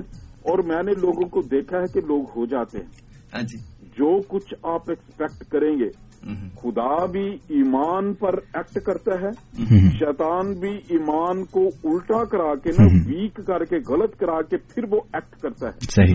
जब वो कहते हैं कि आज जी मंगल है, मंगल नू अगर जो दीवार की बुनियाद डाली तो कहते हैं कि वो जो है ना मंगल को जो बदरू हैं वो उसे गिरा देंगी। अगर आप मिस्त्री का भी जो बना रहा है उसका भी ये ईमान है बनवाने का, वो वाकई दीवार गिर जाएगी, क्योंकि वो तो पहले डरा हुआ है, हाथ कांप रहे होंगे, वो ईंटें उल्टी। अब ये है तो हम परस्ती जिसको आपने, और मैं खुदा का शुक्र करता हूँ आपने इतना बड़ा टॉपिक दिया। अगर मैं चाहूँ तो मैं तो शायद दोपहर तक बोलता रहूँ, क्योंकि खुदा के कलाम में और ये जानने वाले जो है जो शगुन निकालते हैं, टैरेट रीडिंग है आजकल, क्रिस्टल बॉल है। मैं आपके प्रोग्राम की वसातत से जो यूरोप में भी मेरी इस जुबान को समझते हैं, प्लीज मेहरबानी करके यस्सु मसीह के कलाम की ताकत को अपनी जिंदगी में रखते हुए बाज आ जाइए। मत पूछे मिन्नू मुझे कब मेरा रोजगार होगा, मेरे कितने बच्चे होंगे, मेरी शादी किससे होगी, उससे होगी जिससे मैं मोहब्बत करता हूँ। खुदा के सामने रखें, खुदा के सामने रखें, खुदा के सामने रखें कि खुदावंद मेरी जिंदगी में ऐसा शरीके हयात लेके आ जो तूने कायम किया है। खुदा ने कहा उन्हें नरो नारी पैदा किया और खुदा ने उन्हें अपनी छवि और शक्ल पे बनाया। जितने मसीह नौजवान लड़के और लड़कियां शादी के बारे में सोच रहे हैं, लोगों को जल्दी से शादी.com पे न चले जाइए या दूसरा जो डेटिंग पे न चले जाइए, बैठिए खुदा के कलाम के हजूर, वहां से बात लीजिए, वहां से कहिए खुदावंद तूने जो मेरा, और उसके लिए दुआ करें, उसके लिए रखें खुदावंद मेरी जिंदगी में ऐसे ऐसे मैं चाहता हूं ताकि तेरा पाक जो कलाम है, जो निकाह के वक्त जो वाउज है, ये देखें, ये जो मसीही शादी है, जो निकाह है, ये शक से शुरू नहीं होती। ये नहीं कहते कि जो तू छोड़ देंगे कितने पैसे देगा, हक में ऐसे नहीं शुरू होती। ये जिंदगी की आखिरी सांस तक निभाने के वादे हैं। अगर आप कोई भी निकाह के जो है वाउस देखें कि मैं दुख में, मैं सुख में, मैं हर एक चीज में, ये अहद है। मैं हमेशा जब कभी प्रीच करता हूँ शादियों पे तो मैं कहता हूँ ये अहद है, ये मुआदा नहीं है, मुआदा नहीं है, कॉन्ट्रैक्ट नहीं। Christian marriage is not a contract, it is a covenant. जो कवेनेंट टूटता नहीं है। खुदा ने इब्राहिम से अहद किया, इसहाक से, तेरी नस्ल से। उसने शैतान को जो है खुदा ने अदन में कहा कि औरत की नस्ल से आएगा। शैतान को ये कहा, चैलेंज दिया कि वो तेरे सर को कुचलेगा। अहद किया उसने। जो मसीही शादी है ये अहद है, इसलिए इसमें तलाक का लफ्ज नहीं है। जब अहद तोड़ते हैं, ज़नाकारी दोनों में से कोई करता है तो वो जो दोनों एक जिस्म एक तन हो जाता है, उसकी अहद को वो तोड़ देते हैं और उस वक्त जो है वो एक दूसरे को छोड़ने की इजाजत है। लेकिन जो है फिर भी खुदावंद यीशु मसीह ने ये कहा कि 7 की भी 70 दफा, तो 490 टाइम्स तो हमें दिन में एक दफा माफ करना ही करना है। जो खुदावंद यीशु मसीह ने कहा 490 दफा, तो अभी चलिए ये टॉपिक दूसरा हो गया। अब खुदा का कलाम जो है, जितने भी लोग ये सुन रहे हैं, खुदा के कलाम पे रलाई करें। खुदा का कलाम क्योंकि जिंदा है, और अगर आप उसे और जानना चाहते हैं तो मैं इस हवाले को आपके लिए पढ़ना चाहता हूँ। उसमें अच्छा, कुछ पास्टर जी एक्सक्यूज करूंगा, बीच में थोड़ा सा इंटरप्ट करूंगा आपको।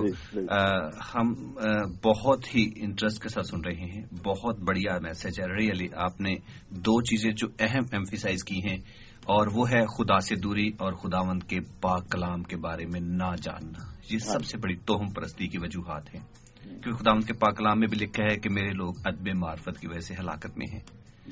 आपसे मजीद पैगाम सुनेंगे। कमर्शियल ब्रेक छोटी सी ले लेते हैं।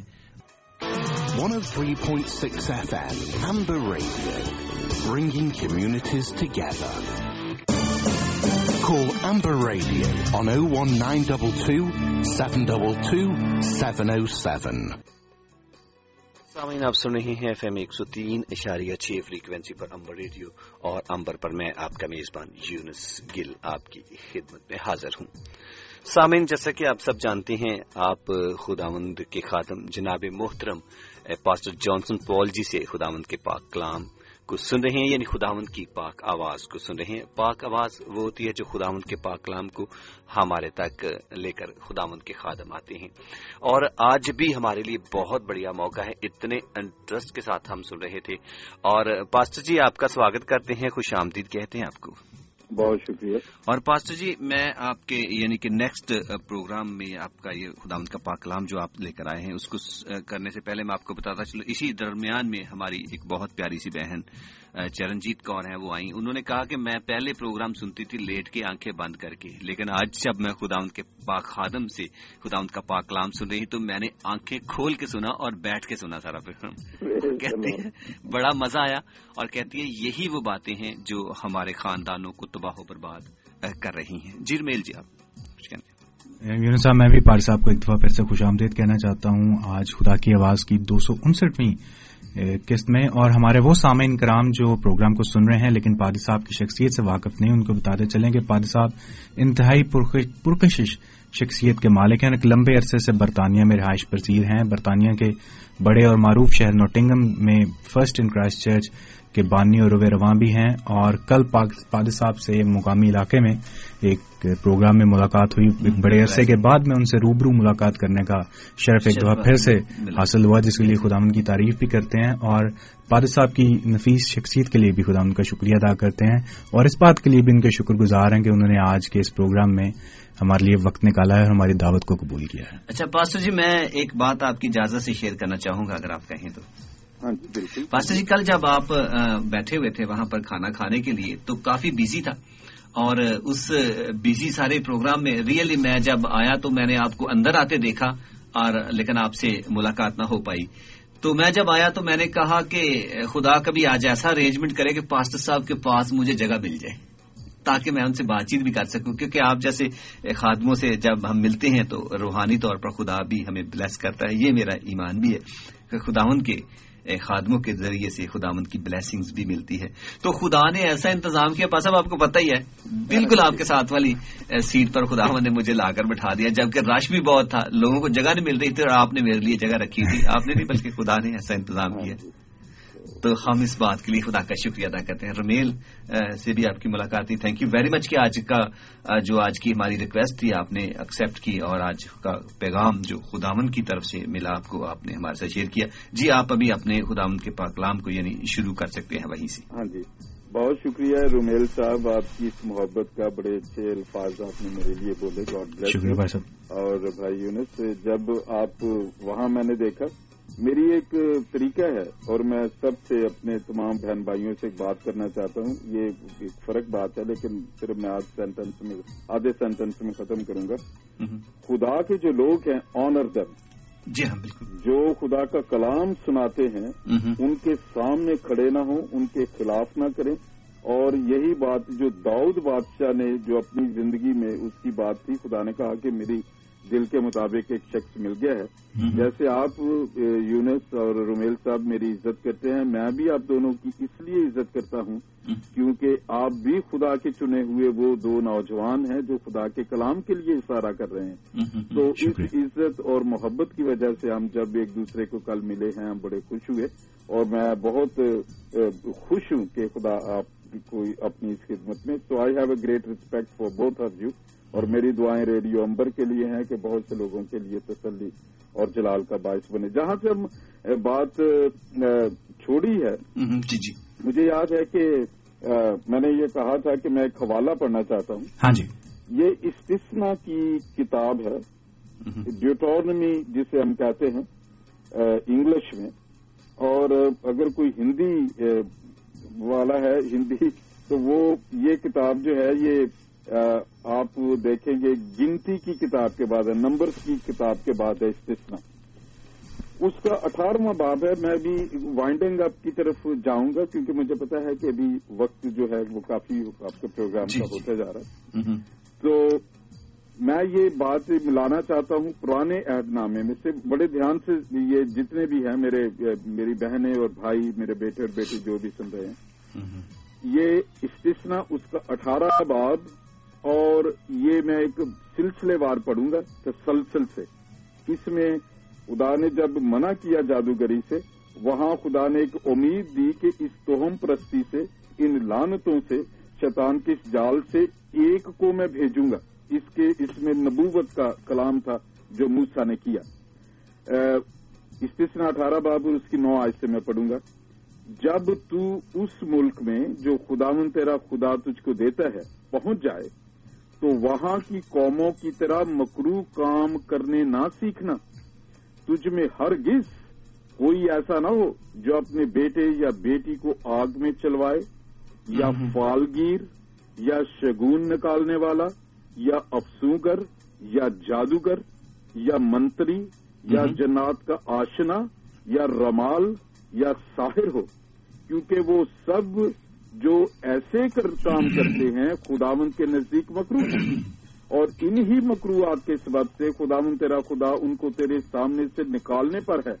تو خداوند اپنے خدا کے حضور کامل رہنا، کیونکہ وہ قومیں جن کا تو وارث ہوگا شگون نکالنے والوں اور فالگیروں کی سنتے ہیں، پر تجھ کو خداوند تیرے خدا نے ایسا کرنے نہ دیا. ابھی یہاں سے رومیل اور یونس صاحب بڑی دھیان سے میری بات سنیے، اور اس کو کبھی کبھی کچھ لوگ مس انڈرسٹینڈ کرتے ہیں. یہ جیسس کرائسٹ یسوع مسیح ناصری جو خدا کا زندہ اکلوتا بیٹا ہے، ان کے بارے میں موسیٰ نے نبوت کی. یہاں لکھا ہے 15ویں آیت میں، خداوند تیرا خدا تیرے لیے تیرے ہی درمیان سے، یعنی تیرے ہی بھائیوں میں سے میری مانند ایک نبی برپا کرے گا. یہ لفظ یہاں نبی استعمال ہوا ہے استعمال کیا گیا کیونکہ لوگ اس وقت اس بات کو سمجھ نہیں سکتے تھے. تو موسیٰ نے کہا کہ میری طرح، کیونکہ موسیٰ بھی وہ جو ہے وہ بڑے معجزے کیا کرتا تھا. تو یہ نبوت ہے یسوع مسیح کے بارے میں.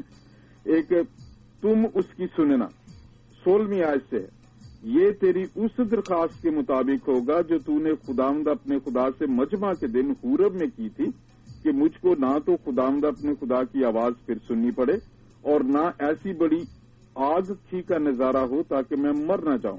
اور خداوند نے مجھ سے کہا کہ جو کچھ یہ کہتے ہیں سو ٹھیک کہتے ہیں, میں ان کے لیے انہی کے بھائیوں میں سے تیری مانند ایک نبی برپا کروں گا اور اپنا کلام, آگے اس کی پہچان دیکھیے, اور میں اپنا کلام اس کے منہ میں ڈالوں گا اور جو کچھ میں اسے حکم دوں گا وہی وہ ان سے کہے گا. یسوع مسیح نے کہا یونا کی انجیل میں جو کچھ باپ مجھ سے کہتا ہے میں وہی کہتا ہوں, میں کچھ بھی اپنی طرف سے نہیں کہتا.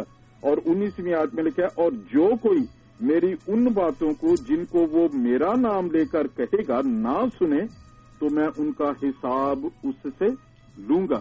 کسی بھی نبی کے بارے میں خدا نے یہ نہیں کہا, جتنے بھی انبیاء آئے انہوں نے کلام سنائے, انہوں نے کہا توبہ کرو, اور اگر انہوں نے توبہ کی تو ٹھیک ہے, نہیں تو انہوں نے کہا کہ ٹھیک ہے تم جانو اور خدا جانے. لیکن یسوع مسیح نے یوحنا کی انجیل میں کہا کہ میں دنیا کو مجرم ٹھہرانے نہیں آیا بلکہ اس لیے آیا ہوں کہ وہ نجات پائیں اور زندگی پائیں اور کثرت کی زندگی پائیں. وہ لکھا ہے. پھر ایک خاص بات انہوں نے کہی, لیکن ایک ہے جو مجرم ٹھہرائے گا, وہ کلام جو میں نے تم سے کیا وہ تمہیں آخری دن میں مجرم ٹھہرائے گا. اور موسیٰ نے اتنے سال پہلے اس بات کو کہا کہ خدا نے کہا کہ جو کلام وہ کہے گا جو کوئی اس کو نہیں سنے گا میں اس کا حساب لوں گا. اور خدا یسوع مسیح نے اسے کنفرم کیا. اگر توہم پرستی سے نجات حاصل کرنا چاہتے ہیں, اگر جادوگروں سے حاصل پانا چاہتے ہیں, اگر بدروہوں کے خوف سے آپ نکلنا چاہتے ہیں تو خدا کے کلام کو جو اگر آپ نے پڑھا ہے سننا ہے, اگر اس کا بھی نہیں تو صرف یسوع مسیح کو دیکھ لیں, یسوع مسیح پر ایمان لائیں. اور اسی لیے خدا کے کلام میں لکھا ہے یوحنا کی انجیل اس کا 3 باب 16ویں آیت میں لکھا ہے خدا نے دنیا سے اس لیے پیار کیا, وہ دنیا جو توہم پرستی میں ہے, جو بت پرستی میں ہے, جو خدا سے دور ہے, ان سے اتنا پیار کیا کہ اس نے اپنا اکلوتا بیٹا بخش دیا تاکہ جو کوئی اس پر ایمان لائے وہ ہلاک نہ ہو بلکہ ہمیشہ کی زندگی پائے. اس کا مطلب ہے کہ دنیا جو اس پر ایمان نہیں لائے گی وہ ضرور ہلاک ہوگی اور وہ ہمیشہ کی زندگی نہیں پائے گی. اگر اس کے ہم دوسرا جو اس کو طریقے سے سنیں, یسوع مسیح توہم پرستی, ہر قسم کے خوف, ہر قسم چیزوں کا وہی مکمل علاج ان کے ہاتھ میں ہے. یسوع مسیح نے کہا آسمان اور زمین کا کل اختیار مجھے دیا گیا ہے. اس لیے میرے بھائی, میری بہن, میرے بیٹے, میری بیٹی, جو بھی اس کلام کو آج سن رہا ہے, سب چیزوں کا حل یسوع مسیح کے نام میں ہے. اس کے نام میں طاقت ہے. یسوع کا مطلب ہے بچانے والا. مسیح وہ جسم جو مسح کیا گیا بچانے کے لیے, گناہ کا کفارہ وہ بنا. یسوع مسیح پر ایمان لائیں. میں آپ کو مذہب بدلنے کی جو کوئی دعوت نہیں دے رہا, میں آپ کو کنورٹ نہیں کر سکتا. آپ کے دل اور دماغ کو خدا کا کلام ہی بدل سکتا ہے. میں صرف خدا کا کلام آپ تک پہنچا رہا ہوں. وہ آپ کی زندگی میں اس وقت کام کرے گا جب آپ اس پر ایمان لائیں گے. اگر آپ ڈر خوف سے آپ کو نیند نہیں آتی, اگر بیماریوں نے جسموں کو جکڑا ہوا ہے, گھروں میں جھگڑے ہیں, بچے نافرما بردار ہیں, بیوی آپ کی نہیں سنتی, شوہر جو ہے وہ آپ کو نیچا, وہ آپ سے مس ٹریٹ کرتا ہے, تو آج میں آپ کو دعوت دیتا ہوں ریڈیو امبر کے ذریعے رومیل اور یونس کے ساتھ مل کر ہم تینوں آپ کو لیے برکت کے الفاظ کہتے ہیں. ہم آپ کو بلیس کرتے ہیں اور ہم آپ کو دعوت دیتے ہیں کہ خدا کے زندہ کلام کو سنیے. اور وہ کلام مجسم ہوا صرف آپ کے لیے کہ آپ کو دکھا سکے, آپ کی لعنتوں کو دور کر سکے, آپ کے خوف کو لے سکے, آپ کی بیماریوں کو دور کرے. اور اس کا نام ہے یسوع مسیح جو بچانے والا ہے اور جو اس لیے بھیجا گیا کہ ہماری جگہ گناہ کا کفارہ ادا کرے. وہ آپ کی زندگیوں میں آپ کے جسم کی بیماریوں کو دور کر سکتا ہے, وہ آپ کی سوچ کو بدل سکتا ہے. خدا کے کلام میں طاقت ہے. اسی لیے جو ڈاکو لوگ ہیں, جو ڈاکے ڈالتے ہیں, جب برے لوگ یسوع مسیح کو جان لیتے ہیں تو یسوع مسیح ناصری اپنے پاک روح کی قوت سے ان کی سوچ کو, ان کے دل کو بالکل بدل دیتا ہے. اور اسی لیے پھر لوگ آ کے کہتے ہیں پہلے تو میں ڈاکے ڈالتا تھا, پہلے تو میں برے کام کرتا تھا, لیکن اب میں بدل گیا ہوں. وہ کون سی چیز بدلتی ہے؟ یہ کلام جو آپ سن رہے ہیں اس میں طاقت ہے. یہ نس نس اور گدے گدے میں سے گزر جاتا ہے. اس گزرنے سے کینسر جاتے رہتے ہیں, اس گزرنے سے بیماریاں جاتی رہتی ہیں, اس گزرنے سے کلام کے گزرنے سے لعنتیں جاتی رہتی ہیں, اور اس کلام کے گزرنے سے آپ کی زندگی نئی ہو جاتی ہے. اور آپ کے جیسے میرے یہ بھائی ابھی کہہ رہے تھے, پھر خدا جو ہے وہ قہار و جبار نہیں, وہ ڈرانے اور سزا دینے والا خدا نہیں, بلکہ وہ باپ بن جاتا ہے اور ہم اس سے رشتہ داری کر لیتے ہیں یسوع مسیح کے ذریعے, تو ہم اس کے فرزند بن جاتے ہیں. یوحنا کی انجیل میں لکھا ہے 1 باب اور اس کی 11ویں آیت, جتنوں نے اسے قبول کیا ان سب کو اس نے خدا کے فرزند ہونے کا حق بخشا, یعنی ان کو جو اس کے نام پر ایمان لائے. یسوع مسیح کے نام پر ایمان لے کے آئیے. آپ کسی بھی مذہب سے تعلق رکھتے ہوں اسے اس سے کوئی سروکار نہیں, یہ آپ کی اپنی چوائس ہے, لیکن وہ آپ کی زندگی میں آپ کو بدلنا چاہتا ہے, وہ آپ کی لعنتوں کو دور کرنا چاہتا ہے, وہ آپ کی توہم پرستی سے آپ کو نجات دے کے اپنے کلام سے نیا کرنا چاہتا ہے اور آپ کو برکت دینا چاہتا ہے. اس لیے مقدس پولس رسول رومیوں کو جب خط لکھتے ہیں تو وہ بڑی خوبصورت اس کا جو ہے حل بتاتے ہیں. وہ لکھتے ہیں اس کے 8ویں باب میں, پس اب جو مسیح یسوع میں ہیں ان پر سزا کا حکم نہیں. Praise the Lord, hallelujah. جو یسوع مسیح پر ایمان لا چکے ہیں, میرے بھائی, میری بہن, میرے بیٹے, میری بیٹی, یہاں لکھا ہے ان پر سزا کا حکم ہی نہیں. توہم پرستی ڈر کی وجہ سے ہے نا, کیونکہ سزا ہے اور اس وجہ سے ذہن بند ہیں. لیکن اس کا حل پولس یہ کہتے ہیں, اب وہ اس کو اور واضح کرتے ہیں اگلی آیتوں میں, 2, 3, 4, 5 آیت میں وہ اس بات کو اب بات تو کر دی کہ یسوع مسیح پر جو ایمان لاتے ہیں ان پر سزا کا حکم نہیں ہے. وہ کیسے حکم نہیں ہے؟ ہوا کیا؟ کیونکہ زندگی کے روح کی شریعت نے مسیح یسوع میں مجھے گناہ اور موت کی شریعت سے آزاد کر دیا. پریز دی لارڈ. ورس 3 ہے, اس لیے کہ جو کام شریعت جسم کے سبب سے کمزور ہو کر نہ کر سکی وہ خدا نے کیا, یعنی اس نے اپنے بیٹے یعنی یسوع مسیح کو گناہ آلودہ جسم کی صورت میں اور گناہ کی قربانی کے لیے بھیج کر جسم میں گناہ کی سزا کا حکم دیا, تاکہ شریعت کا تقاضا ہم میں پورا ہو جو جسم کے مطابق نہیں بلکہ روح کے مطابق چلتے ہیں. میں بات کرنا چاہتا ہوں ایک ایک بھائی اور بہن اور بیٹے اور بیٹی سے جو اس پروگرام کو سن رہے ہیں. میرے بھائی, میری بہن, آپ کا خوف جاتا رہے گا. یسوع مسیح سارے مسائل کا حل ان کے پاس ہے. وہ آپ سے پیار کرتے ہیں. آپ ان کے سامنے جائیے, کہیں کہ خداوند میں ایمان لاتا ہوں آپ پر, میں اپنے سارے برے کاموں پر سے توبہ کرتا ہوں, آپ میری زندگی میں آئیے. وہ آپ کی زندگی میں آئیں گے, آپ کے سارے گناہوں کو معاف کر دیں گے اور انہیں بھول جائیں گے, اور آپ کو آئندہ گناہ نہ کرنے کی طاقت دیں گے کہ آپ مسیحی زندگی گزاریں. پھر اگر آپ کے سامنے سے ایک کالی بلی کی بجائے 100 بلیاں گزر جائیں پھر بھی آپ واپس نہیں جائیں گے, کیونکہ خدا کا کلام آپ کو کہے گا کہ آپ خدا کے فرزند ہیں. آپ کو وہ اختیار دے دے گا. جب آپ دعا کریں گے یسوع کے نام میں بیماریاں جاتی رہیں گی, بدروہیں نکل جائیں گی اور شیطان شکست کھائے گا. آج امبر ریڈیو کے اس پروگرام میں آج اپنا ذہن بنائیے. آزاد مرضی کا وہ خدا ہے, کیونکہ محبت آزادی کو پیدا کرتی ہے, شیطان غلامی کو پیدا کرتا ہے. آپ سوچئے اور خداوند کو پکاریے, وہ آپ کی زندگی میں آئیں گے, آپ کو بدل دیں گے اور یہ ساری لعنتیں جاتی رہیں گی.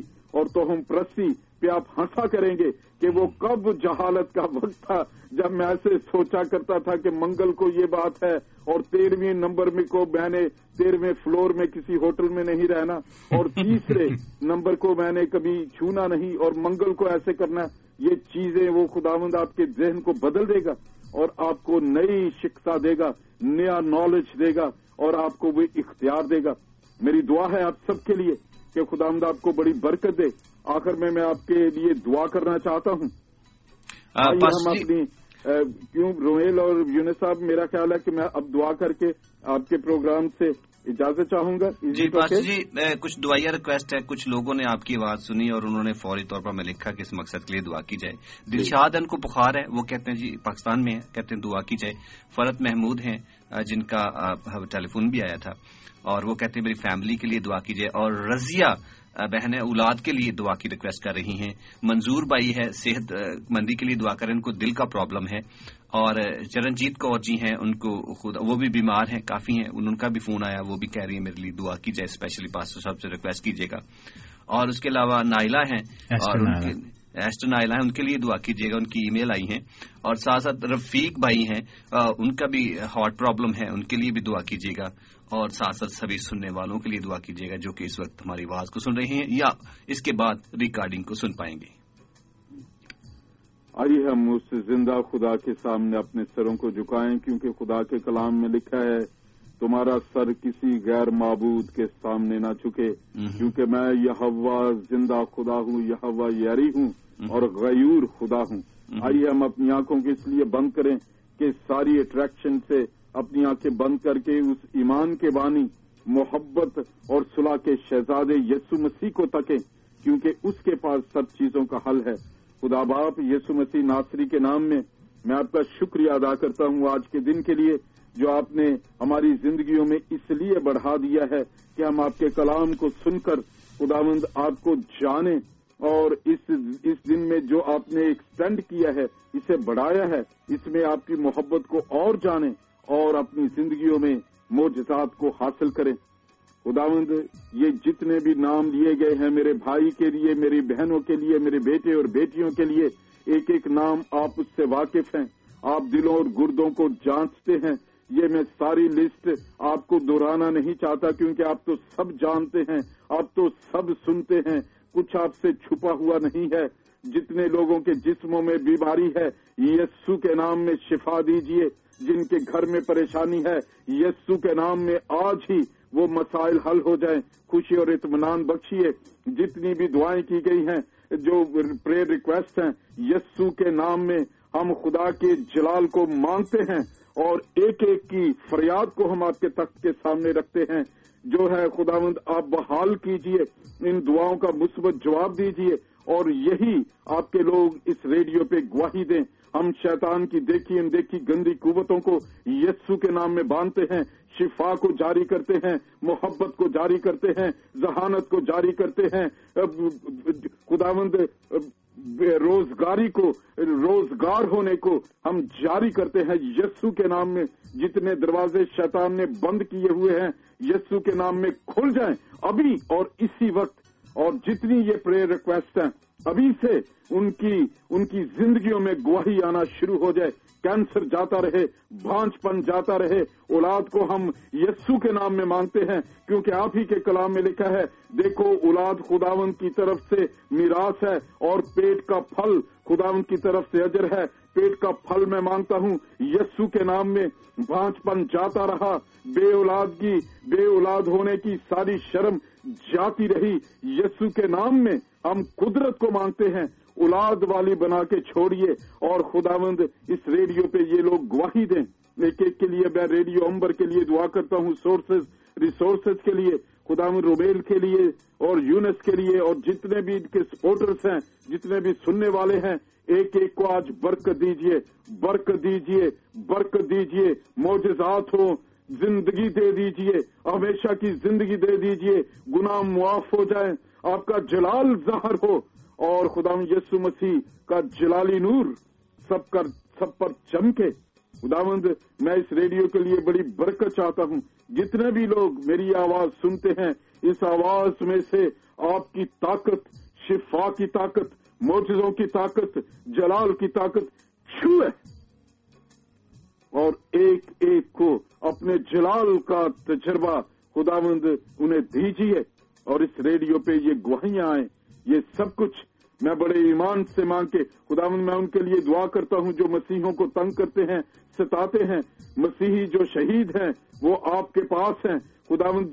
जो मुसीबतों में हैं खुदा बाप उनके ईमान को मजबूत कीजिए। और जितने ये दहशतगर्द हैं जो उन्हें अजियतें देते हैं, तकलीफ पहुंचाते हैं, साउल की तरह ये सारे साउल पौलुस बन जाएं, उनकी जिंदगी में खुदावंद की आवाज आए, ऐ साउल तू मुझे क्यों सताता है, मैं यीशु नासरी हूँ, तू मेरे लोगों को सताता है। एक शख्स जो मसीहों को सताता है किसी भी तरीके से, आज वो पौलुस बन जाए, उनकी जिंदगियों में यीशु मसीह आ जाए, वो नजात पा जाए और वो इसी कलाम की मुनादी करें, अब गयूर खुदा है। ऐसा कीजिए, आसमान खुला है, जवाब दीजिए, छू लीजिए आज लोगों को। रेडियो अंबर का ये प्रोग्राम तारीख बन जाए, लेजेंड बन जाए। आप जिंदा खुदा है और आप अपने कलाम को सब चीजों से ज्यादा अजमत देते हैं। आज की दुआ सुनिए और अपने लोगों को बहाल कीजिए, गवाही हो और हम आपका शुक्रिया अदा करें। मैं एडवांस में आपका शुक्र अदा करता हूं आज की दुआओं का मुस्बत जवाब देने के लिए। आप जिंदा खुदा हैं, शुक्र अदा करते हैं, शुक्रिया हम आपका कहते हैं और हम आपकी बरकत के साथ रुखसत होते हैं। मैं आपकी बरकत में, आपके कलाम की ताकत में आपके लोगों को ईमान से छोड़े जाता हूं और खुदावंद आप अपना जलाल दिखाइए। मेरे कान मुंतजर रहें और जब आपका मुकर्रर किया हुआ वक्त फिर आए मैं इस रेडियो पे बात करूं तो बहुत सी गवाहियों के साथ मैं दुनिया के सामने आपकी शुक्रगुजारी करूं, क्योंकि आप जिंदा खुदा हैं। हम ये सब कुछ मांग कर ईमान से पा लेते हैं यीशु मसीह नासरी के नाम में, और सब जुबानें मेरे साथ मिलकर कहें आमीन आमीन। खुदावंद आप सबको बड़ी बरकत दे। बहुत शुक्रिया पास्टर जी, बहुत शुक्रिया इस मोहब्बत के लिए, इस प्यार के लिए और इस बड़ी खिदमत के लिए जो आप खुदावंद के नाम पर कर रहे हैं। खुदावंद आपको ढेरों बरकतें दे। मेरी दुआएं, मेरा प्यार और हमेशा रहेगा आपके साथ साथ। Thank you very much. God bless you. जय मसीह, हर्ष है hallelujah, praise the Lord. God bless you pastor ji, खुदावंद आपके साथ है। सामईन, ये थे हमारे बहुत प्यारे से भाई और खुदावंद के खादम और पास्टर जॉनसन पॉल साहब, जो कि हमारे साथ खुदावंद के पाक कलाम को शेयर कर रहे थे। और रुमेल जी, आपने भी खुदावंद के पाक कलाम को सुना, कैसा रहा आपका एक्सपीरियंस? साहब, बड़ा ही वंडरफुल एक्सपीरियंस है। चंद नोट्स भी मैंने लिखे हैं जो इंटरेस्टिंग चीजें मुझे पारी साहब के वाज के दौरान लगी थी। बिल्कुल, पारी साहब ने जादूगरी को खास तौर पर हाईलाइट किया अपनी बातचीत में, और उन्होंने एक बड़े मजे की बात की कि जब जादूगर और ये फालगीर और ये लोग पीर फकीर जब लोग इनके पास जाते हैं तो वो उन्हें कहते हैं वो तानू नहीं पता कि ताड़े ते किसी ने इंज कर देता है, उंज कर देता है, वगैरह वगैरह। पर यूं सब दर हकीकत बात यह है कि वो लोग खुद अनजान हैं इस बात से कि वो क्या कर रहे हैं। पादी साहब ने हमारे लिए मुकाशफा की किताब के 22वें बाब की 14वीं आयत को तिलावत किया था, लेकिन मैं इसके साथ साथ 12वीं आयत भी अपने सामीन किराम के सामने रखना चाहता हूं और आपकी इजाजत से इसे तिलावत करना चाहता हूं। खुदावंद के कलाम में लिखा है, देख मैं जल्द आने वाला हूं और हर एक के काम के मुआफिक देने के लिए अजर मेरे पास है। जो लोग इस तरह के कामों में मुलव्वस हैं, जो दूसरों को गुमराह कर रहे हैं और खुदा से दूर लेकर जाने की काविशों में महव हैं, यकीनन वो नहीं जानते कि वो किस राह पर खुद चल रहे हैं और चाहते हैं कि दूसरे भी उनके फॉलोअर बने। और खुदावन जो जल्द आने वाला है उसके पास वो अजर है जो उनके कामों के मुआफिक है। बिल्कुल सही कहा। फिर यूनुस साहब, एक और बड़ी अच्छी बात जो बादे साहब ने अपने बातचीत के दौरान कही वो थी वो कहानियां, वो जिसको अंग्रेजी में ओल्ड वाइव्स टेल्स कहते हैं, कि बड़ी बूढ़ियों की कहानियां, कि राजाओं की दास्तानें, जादूगरों की कहानियां, कि शहजादे ने ये कर दिया, शहजादी को ये हो गया और वो बंदर बन गया। मैं आपकी इजाजत से और सामीन कराम के लिए जल्दी से अहद जदीद में से, नए अहदनामे में से पहला तिमोथियुस उसके 4 बाब उसकी 6 से 10 आयत पढ़ना चाहता हूं। जी सर। खुदा के कलाम में लिखा है, अगर तू भाइयों को ये बातें याद दिलाएगा तो यीशु मसीह का अच्छा खादिम ठहरेगा और ईमान और उस अच्छी तालीम की बातों से जिनकी तू पैरवी करता आया है परवरिश पाता रहेगा। ये आयत काबिल गौर है। 7वीं आयत में खुदा के कलाम में लिखा है, लेकिन बेहुदा और बूढ़ियों की सी कहानियों से किनारा कर और दीनदारी के लिए रियाजत कर। और 8वीं आयत में लिखा है, क्योंकि जिस्मानी रियाजत का फायदा कम है लेकिन दीनदारी सब बातों के लिए फायदेमंद है, इसलिए कि अब की और आइंदा की जिंदगी का वादा भी इसी के लिए है। وہ باتیں، وہ کہانیاں جن سے ہمیں کوئی فائدہ نہیں، جن سے ہمارے ایمان کو تقویت نہیں ملتی بلکہ ایمان ڈگمگانے لگ پڑتا ہے، ان کہانیوں کی ہماری زندگی میں نہ ضرورت ہے اور نہ جگہ ہونی چاہیے. اگر کسی چیز کی جگہ ہونی چاہیے اور اگر کسی چیز کی ضرورت ہے تو وہ زندہ خدا کا کلام ہے جو بائبل مقدس ہے. بالکل. اور رمیل جی، ایک اور سب سے بڑی بات میں ایمفیسائز کرنا چاہتا ہوں، پادری صاحب نے بھی کی اور میں نے اور بھی بہت دفعہ خدا ان کے پاک کلام میں بھی دیکھا اور خادموں سے بھی سنا. ہمیں جب ہم اپنے منہ سے الفاظ نکالتے ہیں تو ہم بہت دفعہ وہ الفاظ نکال دیتے ہیں جو کہ ہم زندگی میں خود بھی نہیں چاہتے کہ ہمارے ساتھ یا ہماری اولاد. جیسے وہ پادری صاحب نے مثال دی کہ سویرے کہنا شروع کر دو کہ ٹائر پنچر ہو جائے گا تو شام تک ہو ہی جانا ہے. کیونکہ خداوند کے پاک کلام میں بھی یہ لکھا ہوا ہے کہ تو خداوند کے حضور کوئی بھی ایسی بات نہ کہنا جو کہ تیرے لیے خود ناقابل قبول ہو. بالکل. اس لیے ہمیں بولنے میں ہر وقت دھیرا رہنا چاہیے، سمجھداری کے ساتھ بات کرنی چاہیے، کیونکہ جو کچھ ہم بول رہے ہیں خدا کے حضور ہر وقت سنا جاتا ہے. بالکل. اور جو کچھ کہہ رہے ہیں اور وہ پورا بھی ہو سکتا ہے. اور جو ہم بول رہے ہیں وہ نہ صرف یہ کہ خدا سن رہا ہے، شیطان بھی سن رہا ہے. ہاں جی. اور اس میں ایک خاص بات جو پادری صاحب نے اس میں ایڈ کی کہ ہم اپنی اولاد کو صبح سے لے کر شام تک کہتے اور تو ہے ہی نکما، اور انہوں نے مثال بھی دی، زندگی میں کچھ بھی نہیں کر سکتا، تو اے کرے گا، تو اے کرے گا. اور وہ خدا کے حضور بھی سنا جا رہا ہے اور بچے کی نفسیات پر بھی بہت برے اثرات ڈال رہا ہے. اور اس کے لیے بجائے کہ ہم اسے برکت دیں ہم اسے لعنت دے رہے ہیں. اور میں آج یہ بات میں بھی بہت دفعہ ایسی باتیں کبھی کر جاتا ہوں گا. میں نہیں کہتا کہ نہیں کرتا، بچے کو ڈانٹ دیا، ایسے اس کو برا بھلا کہہ دیا، تو کچھ نہیں کر سکتا، وہ تو فیل ہی ہونا کرنا بس، ہے نا. ڈسکریج جو ہم اپنے بچوں کو اکثر کرتے ہیں، ہمارے ہم حالانکہ نہیں چاہتے ایسا کرنا چاہتے، لیکن ہم ایسے اپنی ایک بری نیچر کے کارن ہم یہ باتیں کرتے رہتے ہیں جو کہ نہیں کرنی چاہیے. بالکل. اور یہ آج مجھ کو یہ بات بڑی وہاں پہ ٹچ کی. ہمیں ہمیشہ بچوں کو دعا دینی چاہیے اور انہیں ڈسکریج نہیں، انکریج کرنا چاہیے، اور ناپ تول کر بولنا چاہیے اور سوچ کر بولنا چاہیے. میں کل ہی کسی سے بات کر رہا تھا اور بات چیت میں یہی آیا کہ جب آپ دعا کرتے ہیں، الفاظ کی بات چیت کے اوپر بات چیت ہم کر رہے تھے کہ جب آپ دعا کرتے ہیں اور دعا میں کچھ مانگتے ہیں تو میک شیور کہ آپ کو وہ چاہیے، یہ نہ ہو کہ آپ کو مل جائے اور آپ کے لیے وہ وبال جان بن جائے.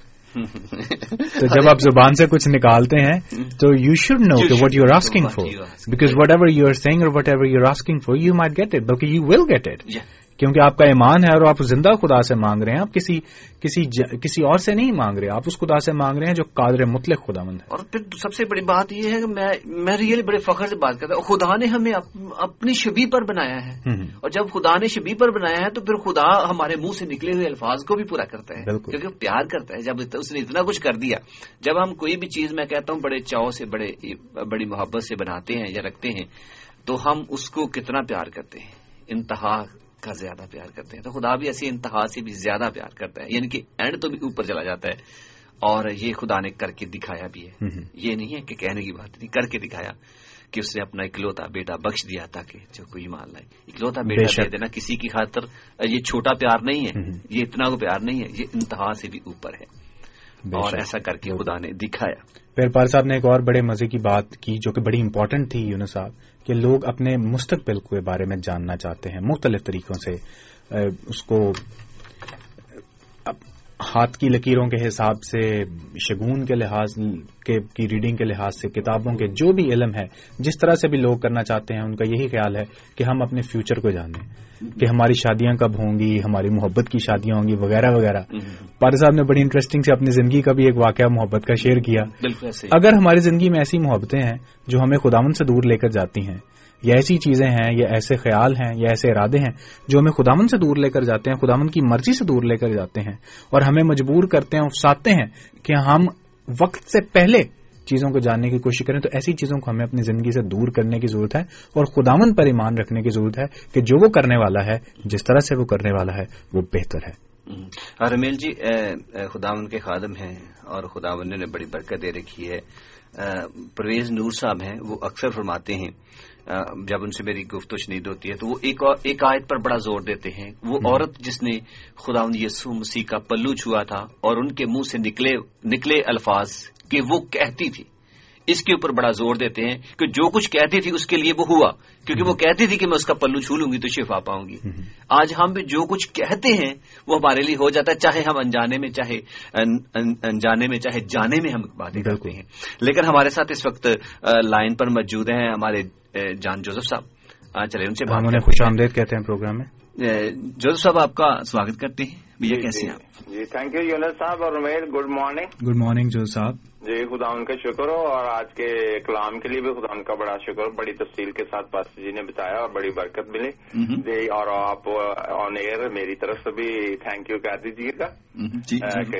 किसी कॉलर ने मतलब कहा है कि ऐसे, तो अगर हो सकता है वो ना सुन रहे हो लेकिन जानी हो जरूर। लेकिन मैं ये कहना चाहता हूँ जैसे आप कह रहे थे कि भी जो हम दिल में सोचते हैं वही होगा, भरोसा हम रखते हैं, खुदा उनके नाम की तारीफ हो। इस तरह ना मैं आपको ये बताना चाहता हूँ, आपके साथ प्रोग्राम में ऐड करना चाहता हूँ कि जैसे हम सोचें कि कहीं पर बड़ा कन्फ्लिक्ट है, कलीसिया में प्रॉब्लम है, ये वो, लेकिन अगर हम खुदावंद पर भरोसा करते हैं कि एवरीथिंग विल बी स्मूथ, तो it will be smooth even you know. So nothing can shake the body of Christ. जो खुदावंद की कलीसिया है उसमें थोड़ा बहुत कोई चीज अप डाउन होगी, लेकिन खुदावंद क्योंकि वो सब चीजों को अपने वक्त पे करता है और सब काम होते हैं, लेकिन हमें जो है वो बड़े सब्र के साथ और लेकिन पूरी उम्मीद के साथ। और आज मैं शामिल प्रोग्राम करता हूँ क्योंकि खुदावंद के कलाम में लिखा है कि तुम क्या भी ना चुकोगे तो मैं तुम्हारी सुन लूंगा, है ना। वही खुदा कर देगा जो हम कहना चाहते हैं कि खुदा हमारे लिए करे। तो खुदा के नाम की तारीफ हो। आज के कलाम के लिए भी खुदा हम सबको भी बड़ी बरकत दे, तो अपने साथ हमें बनाए रखे और हमें एक दूसरे की मोहब्बत में भी बनाए रखे और हमारी जो लगन है खुदा के साथ जो है वो इसी तरह कायम रहे। खुदा हम सबको बड़ी बरकत है। खुदावंद बड़ा जलाली खुदावंद है और बड़ा जोरावर खुदावंद है और खुदावंद के लिए कुछ भी नामुमकिन नहीं है। तो उसने कह दिया कि ये न जोर से न ताकत से मेरे रूह से हो जाए, ये पहाड़ मैदान हो जाएगा। तो खुदावंद सब पहाड़ों को जो है वो मैदान करने वाला है। खुदावंद के नाम की तारीफ हो। Hallelujah, praise the Lord. बहुत बहुत शुक्रिया Joseph, thank you very much, God bless you. सामिन, ये थे हमारे जान जोसेफ साहब जो कि प्रोग्राम को सुन रहे थे, बड़ी तफसील के साथ बात भी फरमाई। आप सब सुन रहे हैं, थैंक यू वेरी मच आपका। अगर इसके अलावा भी आप सुनना चाहें प्रोग्राम की रिकॉर्डिंग, आज शाम तक रुमेल ऑनलाइन कर देगा। कहां करेगा ये रुमेल से पूछते हैं। जी रुमेल सामीन, अगर आप इंटरनेट इस्तेमाल करते हैं तो विजिट कीजिए इस प्रोग्राम की अपनी वेबसाइट www.खुदाकीआवाज.com, या फिर अगर आप जदीद mobile phone, smartphone, tablet, computers इस्तेमाल करते हैं तो अपने मुतल्लिका ऐप स्टोर पर जाकर सर्च कीजिए खुदा की आवाज, जिसके बाद आप मुफ्त इस प्रोग्राम की एप्लीकेशन को भी हासिल कर सकते हैं और रिकॉर्डिंग्स, न सिर्फ इस प्रोग्राम की रिकॉर्डिंग को जो कि 259th एपिसोड है, बल्कि माजी की एक साथ की भी रिकॉर्डिंग्स आप बआसानी हासिल कर सकते हैं। प्रोग्राम से राब्ता करने के लिए आप ईमेल का इस्तेमाल कीजिए खुदा की आवाज @gmail.com, या फिर स्काइप के ऊपर खुदा की आवाज को ऐड कर आप प्रोग्राम की इंतजामिया से भी बातचीत कर सकते हैं, या फिर फेसबुक का इस्तेमाल कीजिए facebook.com/खुदा की आवाज। अच्छी रुमेल जी, और आजकल यूट्यूब के बारे में आप कुछ कह रहे थे, उसके यूट्यूब के ऊपर भी यूनुस साहब हम रिकॉर्डिंग्स प्रोग्राम की डाल रहे हैं। अगर हमारे सामीन कराम के लिए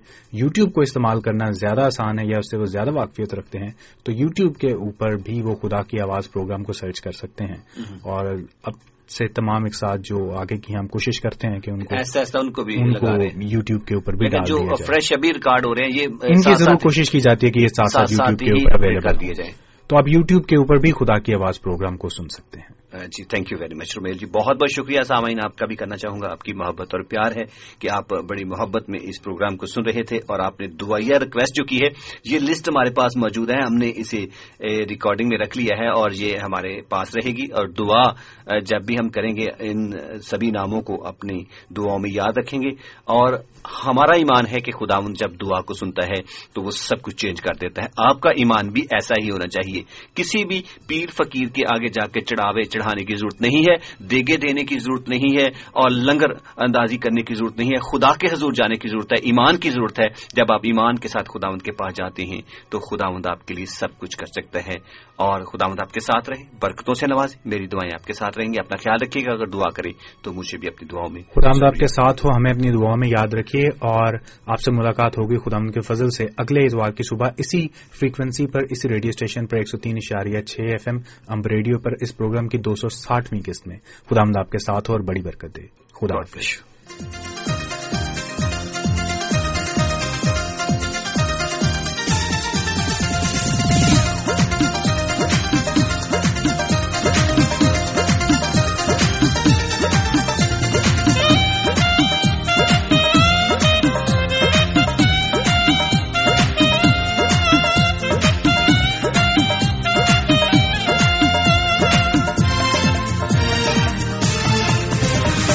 ईमान के बारी कामिल यीशु को तकते रहो, ईमान के बारी कामिल यीशु को तकते रहो। यीशु है जहाँ वो मौजूद वहाँ, यीशु है जहाँ वो मौजूद वहाँ, मिलकर सितारिश करते रहो। ईमान के बारी कामिल यीशु को तकते रहो, तकते रहो।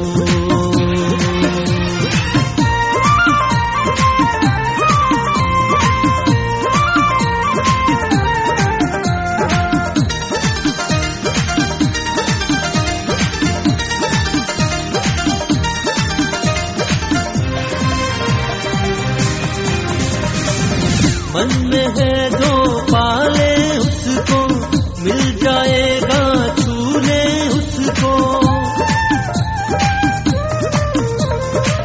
मन में है जो पाले उसको मिल जाएगा, छूने उसको। आज है वो कहाँ उसके दर पर, उसकी शबात लेकर खुद पर, अपने मसीहा की सूरत पर ढलते रहो। यीशु है जहाँ वो मौजूद वहाँ, यीशु है जहाँ वो मौजूद वहाँ, मिलकर सितारिश करते रहो। ईमान के बानी कामिल यीशु को तकते रहो।